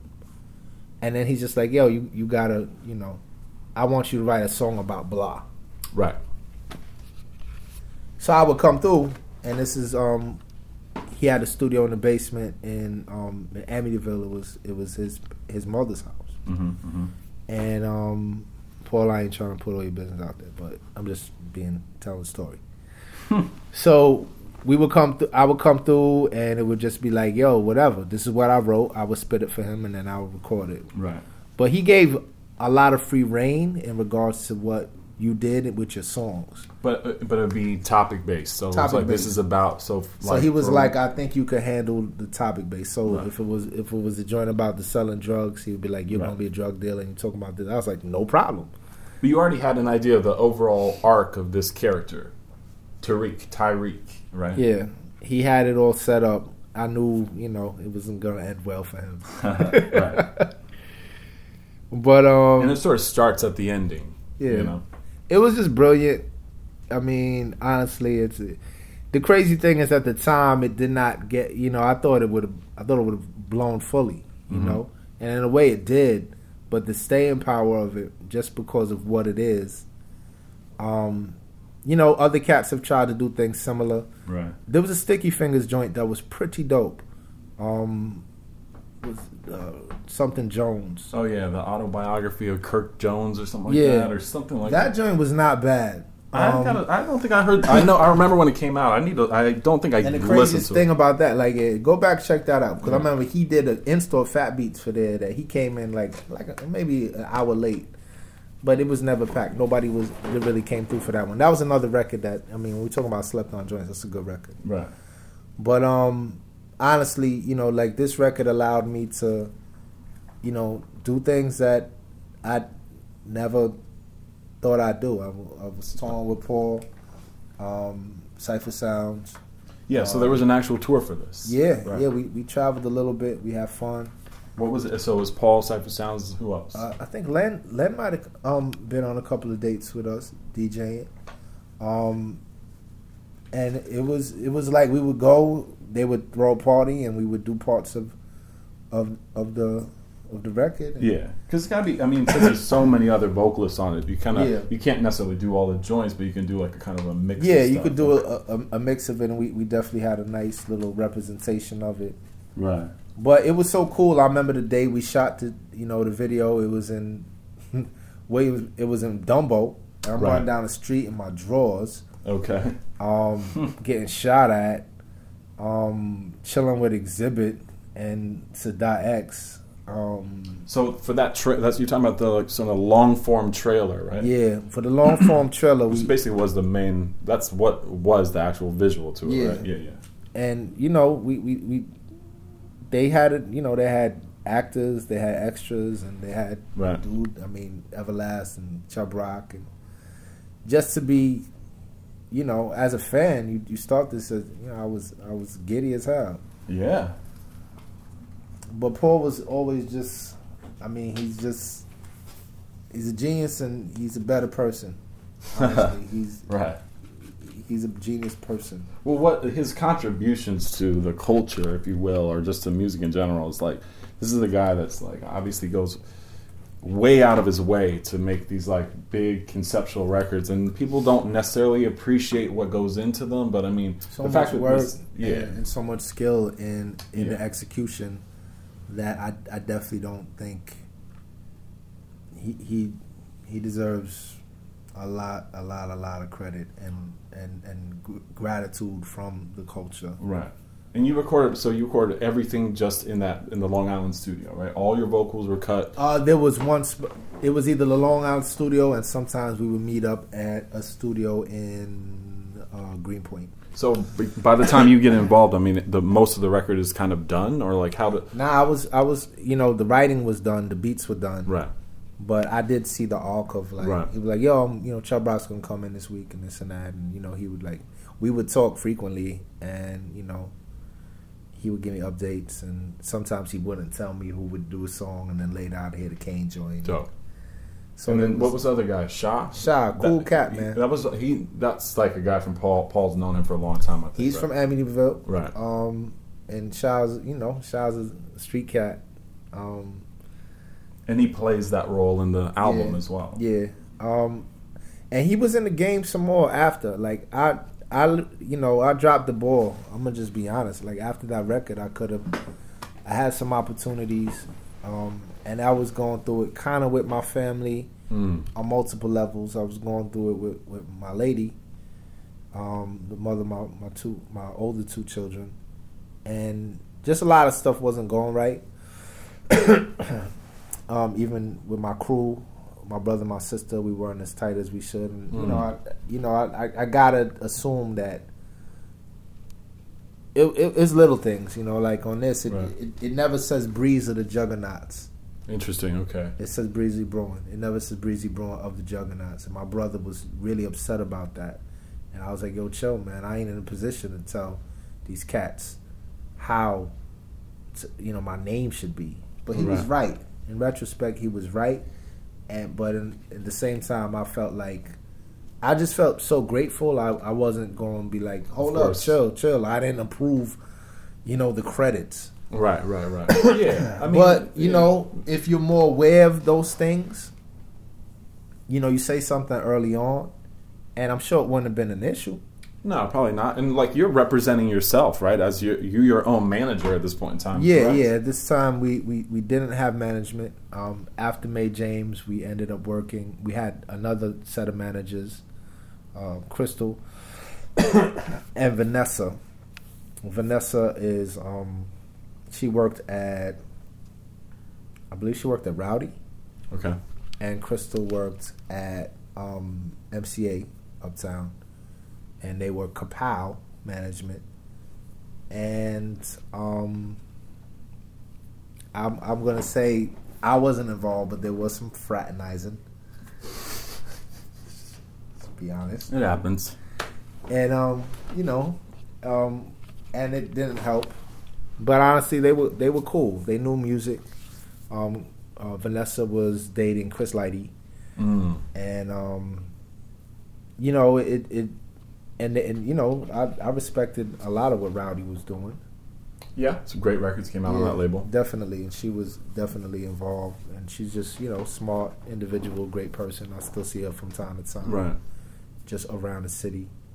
Haven't seen Crystal in years. I mean, I was kind of surprised that this wouldn't have been. You couldn't parlay this into either a solo record or another Juggernauts record shortly thereafter, because it would have been several years until Use Your Confusion came out. So yes, and a lot of that was just, you know, I mean, we put out some singles. Yeah, that's right. That were pretty honest to what was going on at the time. I mean, one which I think is one of the greatest covers, which I regretfully don't have right now, but one of the greatest 12-inch covers is Jennifer Lee Jr. Is the She Loves Me Not. That's what I'm talking about. Yeah, that's Tracy. Yeah. Yeah, so that was a tough time. Well, clearly, because her face is scratched out on every single picture. Very maniacally. I think did I scratch us out, or did we just? Nah, I think they made copies of them, and then art wise, it's dope. It's a dope idea. Yeah, you know, which was a dope, like in between, like people, you know, y'all don't do not, but that was a dope ass record. Right? Yeah, you did. There are singles. Yes, I mean, you know, you have several singles that came out over the course of like the 2000s, and they were really good. I mean, Jennifer Lee was an amazing 12-inch. Your work with Ellie, quite good. Work with Ellie. Shout out to Subcon. Mm-hmm, right. That was good stuff. So, you know, but I should have done more. I was in a dark place. I'm not gonna front. I almost lost my kids. Oh yeah. She Loves Me Not was truth. If you listen to the record, that's how it went down. She almost moved to Atlanta. Right. And I'm glad she didn't. I think. Are you guys good now? Yeah, we're good. Yeah. You know, like she's moved on. I've moved on. I have another daughter. She's 2. Oh, amazing. And she's, you know, she has become a social worker. You know, she's about to take my oldest daughter to Rome. Wow. On Wednesday. So she likes to travel. So it's like, you know, but at the time, you know, it was so dark. Because, you know, it's your family. Of course. You're about to lose them. So that impacted me. I wish I could have done more. I mean, I did a couple of songs about that situation. She Loves Me Not is one. Love Venom. Mm-hmm. There was some of that on there. The joint with Jean Grey. Mm-hmm. On Pity the Fool. For Mr. Len. Yeah. Which was, I did another good song on that one too. My sister. What was that called? On the Len joint, This Morning. Oh yes, This Morning, which I think was a single as well. Yeah. So there are records where, you know, I wish it all could have been tied together, but right. You know, regardless how dark things got, you know, you still turn on the radio, you hear somebody kill it, and you're like, I gotta, you know, say something, do something. Well, yeah, I mean, you're a very talented guy with a very unique approach to songwriting too, so it's got to still be in you, you know. Yeah, I believe so. But I mean, trust me, I mean, when you get older, a little bit older, and I don't have a family, so to have kids and different relationships, it's not always easy to turn all that off for a minute and make a song, you know. It's not. Or hook up go to a studio or whatever. It's definitely not. I mean, I record in my house now when I do projects, but I got a 2-year-old, so she wants to come in and she needs a hug. That's gonna happen. Of course, you don't say no to that because this is probably it for me, right? You know, and but I still write, you know, and it's hard, you know. I've been teaching for 15 years. I teach where I grew up. I taught where I grew up in the Northeast, John Philip Sousa for 6 years. What are you teaching? I teach English. Nice. Which is part of why I, you know, started writing. I like words. How old are the kids? First it was middle school, so 7th and 8th graders, so that's anywhere between 12 and, if we're going to be honest, 15. Kids have struggled sometimes getting out of there. Then I taught at a transfer school in Red Hook, where kids were at least 16 and as old as 21. Oh, interesting. Okay. Which was like pre-major gentrification. So when I was in Red Hook, it kind of felt like Red Hook a little bit still. Yeah, that neighborhood's changed a lot. It was pre Fairway. Gotcha.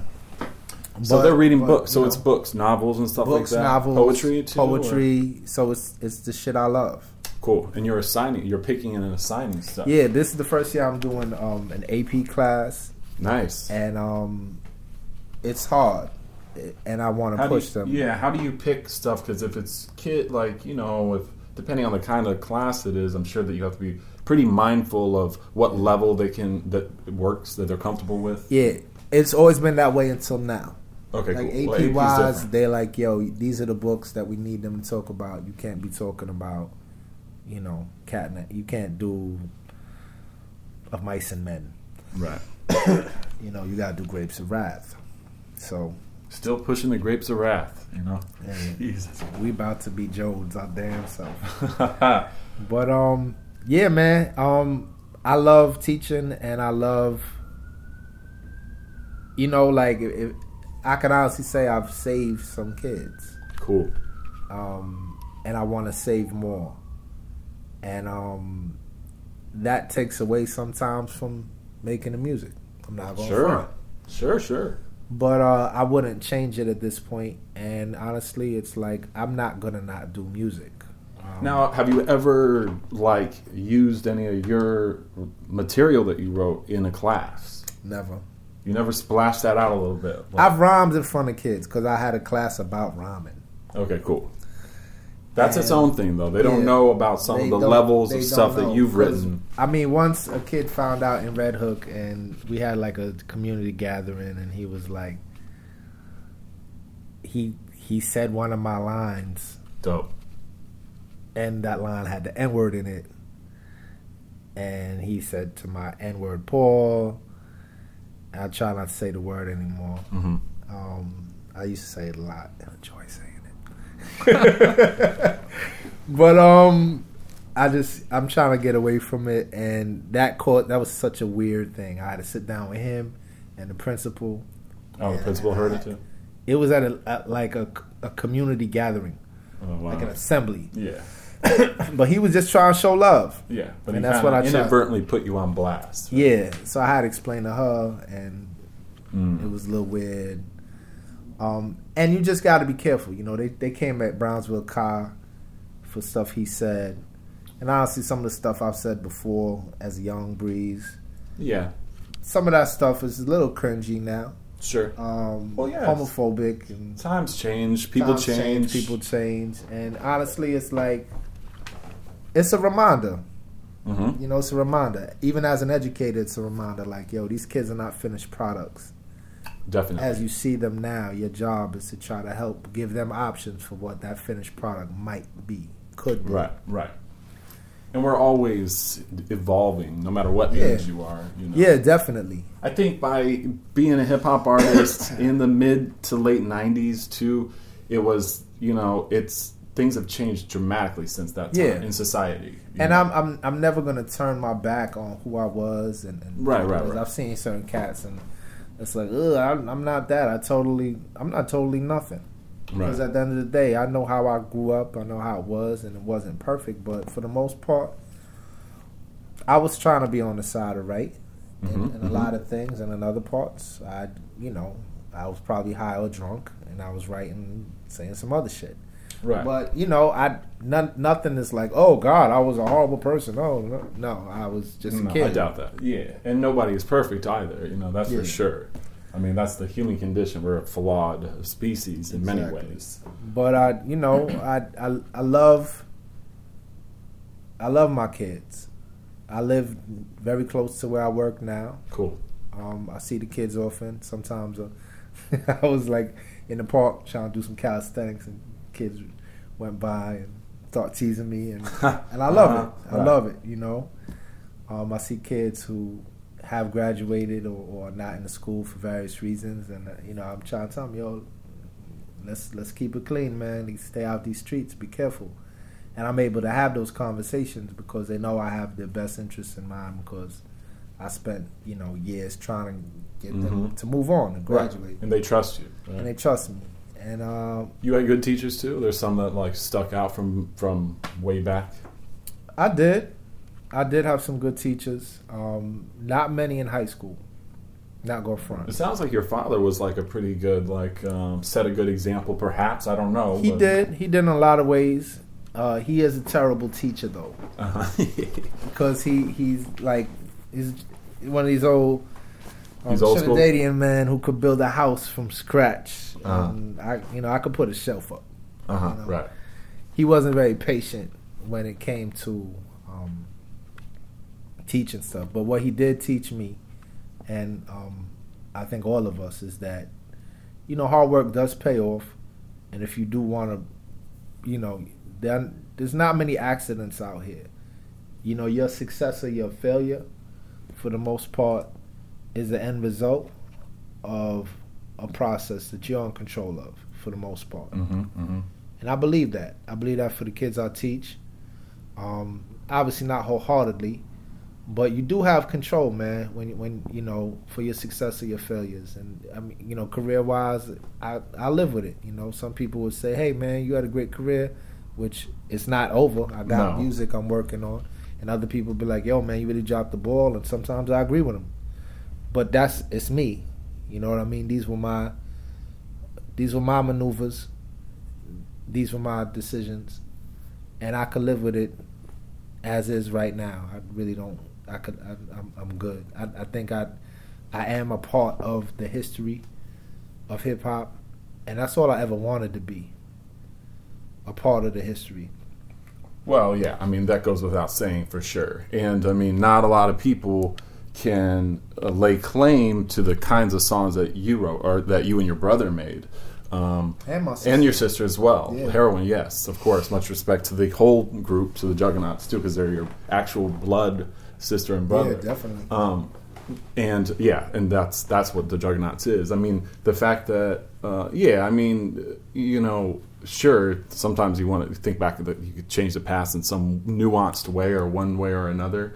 But if you look at your contemporaries from that period of time, like this sort of indie hip hop, underground hip hop boom, there's not a lot of records that like totally aged well, like some are very much stuck up in that era, but like that debut album, that first album, and there's definitely joints I love on Use Your Confusion. That's a different era though. Gets a bad rap. It does get a bad rap. 2006 isn't a great year for you don't remember records as much as you do. You know what I'm saying? And honestly, sonically, it was a weird time.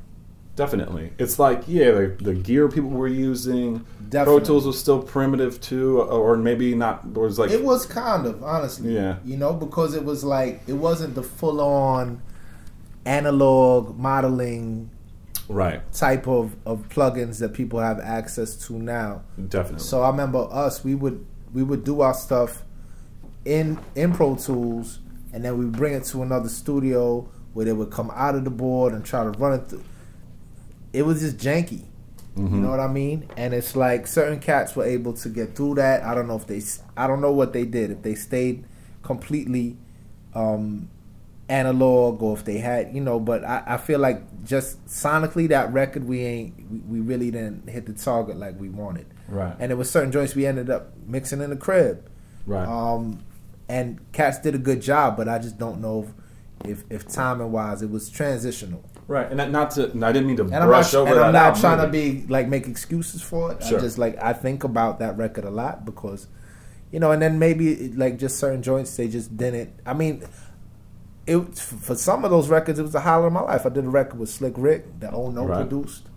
I had a record with Sadat X that I produced. Yeah, 30 Something, which is a great song. That Jay-Z dropped a song called 30 Something on the exact same day. Really? I didn't realize it was the same day. Same day. I guess it was the Black Album. It was on the Black Album, yeah. I remember. So 30 Something and 30 Something, I was like, Twitter wasn't all... Right. If that shit happened yesterday... Right. That's a nice wave to ride. Oh, for sure. You know what I mean? Yeah. But it just, like, certain things just were not lining up. Yeah, that was still MySpace era, which seems so antiquated, And, but like, it to me, I really, there's a couple of people on that record that I'm really happy that I was able to get on that record. Like Sub Khan, I haven't talked to him. He's had some struggles. I was happy he was on that record. You know, Jax Wow. passed away. Yeah, rest in peace to Jax. Yeah. Rest in peace to Jax. Like, that's the only record I was able to get on with him. You know, I got on record with 9 that I was able to produce. Yeah. I mean, honestly, even production-wise, I did a lot of songs on that record. Interesting, yeah. And I think I kind of killed it. Right. But once again, it's like, you know, it just ain't catch the way it should have. Do you think could there be another Juggernauts album? You know? I would like. I'm not going to stop doing music. Right now, my sister is doing her thing. She got a solo album out before me. Wow, dope. Yeah, which, you know, honestly, it could have, you know, I wish more people had checked it out, but... Well, these days it's tough to get anything to resonate because it's everything's so fractured and stuff. Yeah. But my next record it's going to be basically records from that I had that never came out. Mm-hmm. I'm kind of just cleaning out, you know, garage sale type shit. So it's going to be stuff from like 2000 and I want to say 2004, 2005 up to 2017. Oh, interesting. Okay. And is it one cohesive thing, you think? It's not cohesive. Right. I'm going to be honest. Yeah. But I'm glad to get the joints out. I think certain records are still good records. Mm-hmm. And I'm in no position to hold nothing from, like, my fans. I just respect them so much. And a lot of ways I feel like I let them down just by not having enough music. So, like, if something like Baby Pictures came out, like, I mean, I'm not going to go out and perform those songs, but I'm glad it's out. Yeah, definitely. You know? Yeah. And then this joint right here, I mean, it's Bug. Like, the first record on there, the oldest record on there is a joint that I did with my man Seb. And I'm talking about George Bush on it. And the last record that's on there is a song I wrote about Trump called Devil's Advocate. So, you know, it bookends a weird time, and you know, maybe it's me trying to tell myself, like, we got over that, we'll get over this. And there's other records on there that are just fun, records that are definitely more about being older, just trying to, you know, there's maybe 2 joints that are just bragging and boasting. The rest of that shit is all stories. Dope. So I'm excited just to give people music. Yeah. You think this is something relatively soon that might be able to I want to have it out spring, maybe? Yeah, spring. I know we're kind of... I didn't know that before we set this I want to have it out by March. That's what's up, yeah. Cool. Well, man, I just got to say that, like, one, it's like definitely a privilege to be able to talk to you about your career. It was super interesting. This was fun, man. I mean, we talking a lot, and, you know, I know it bounced around a lot, but I appreciate that we doing it, and whatever you could tie together, and, you know, to be able to talk about cats that I worked with, and, you know, there's a lot of other stuff, and it's like, after you start talking, like, damn, It's been a lot. It's been cool. Yeah, I mean, just like all the, you know, in the early years, all the studios you were working out of, like you kind of, there's, you know, with the Juggernauts and then with, through Prince Paul, this Prince Amongst Thieves, and then everything after, for that stuff to happen while you have, like, you know, a lot, you know, a real personal life with a real life stuff going on, family, jobs. You know, it's definitely a very true to life story. You know, it's like I think there's a lot of people that can relate to that. You know, that maybe they put one record out or something, and you know, you do that for the love too. But I mean, the fact that there's like really timeless material songs that people can go back to, but also that they can just like really, I think you're probably echoing a lot of people's lives and just talking about where you've been too, which is that's like kind of the most important thing I think I get out of even doing this show is like it's dope to talk about songs and records and like kind of reminisce a little bit, but there's obviously a much larger human story there too, you know. Sure. It's Bug, you know, like, and it's a continuum, you know. I think about my son, and I can't tell him nothing, you know, he does his own thing. But he actually put out a record that I felt was really dope. He did? Yeah, my son, he produces and he rhymes too, but the first record he put out, a group called The Higher Up, like 2 years ago. Oh wow, yeah, go check that. And you know, it's like, it's so dope that this has been like such a big part of my life, and without pressure, I've passed on an appreciation to, you know, to continue the culture, the art form. That's important. You know, I think about cats, you know, like, got a lot of respect for Q Unique. He put out a record last year, and we used to work together at Fat Beats. And, you know, I see stuff where he's talking about how his son is playing guitar, and, you know, it's just like that continuation is really important. Mm-hmm. You know, so just as a family and as a culture, it's like we need to do that. I often wonder if enough of that's going on, but it is. You see cats like Chris Rivers, you know, continuing, you know, the legacy of Pun, and it's like even Paul's son, Paul Jr. Yeah, Paul Jr. Incredible DJ. You know, incredible DJ with hopefully he's, you know, he'll still be working with Lil Uzi Vert. I guess he just retired, but we'll see about that. We'll see how that goes. That has not been the first time someone said that. Exactly. But yeah, a continuation of, and it's like it validates the music. It validates what we do. You know, hip hop was supposed to be so fly by night, and, you know, album sales, whatever, this and that. Right. That gets sullied because you got other people, other factors in there, trying to push certain things and to make sure everybody does their radio song. And the culture, you know, if you're always focusing on that, you know, the actual continuation is more difficult, you know. Oh yeah, that's the hard part. Yeah, you know.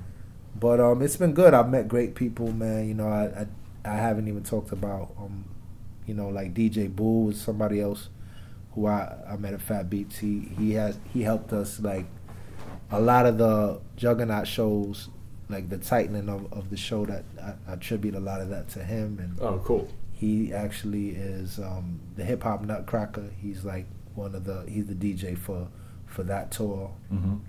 And it's, you just meet people and you see, you know, how they continue after, you know, certain eras. You know, that there was like one Juggernaut's era with him, and, you know, seeing how he moved on, and now there's other things I want to do. I always want to do music, but there's just other stuff I want to do, in reference to education. And I'm gonna work on those, and hopefully as I get going, we could talk more about that later. But you know, this music has saved more lives than it's negatively impacted, and I don't think it gets the proper respect, and I'm just happy to be a part of it, man. Honestly. Yeah, that's what's up, man. And I'm happy we could do this conversation. I'm a fan. I've been a fan for a long time. So thank you, Pete. Yeah, thank you. I really appreciate it. Yeah, for sure. I appreciate it, man. All right. Cool. Peace, man. That was amazing, as always. Much respect to you guys for listening and tuning in and subscribing to the show, The Houseless. My name is Peter Agassa. I'm the host and producer of it.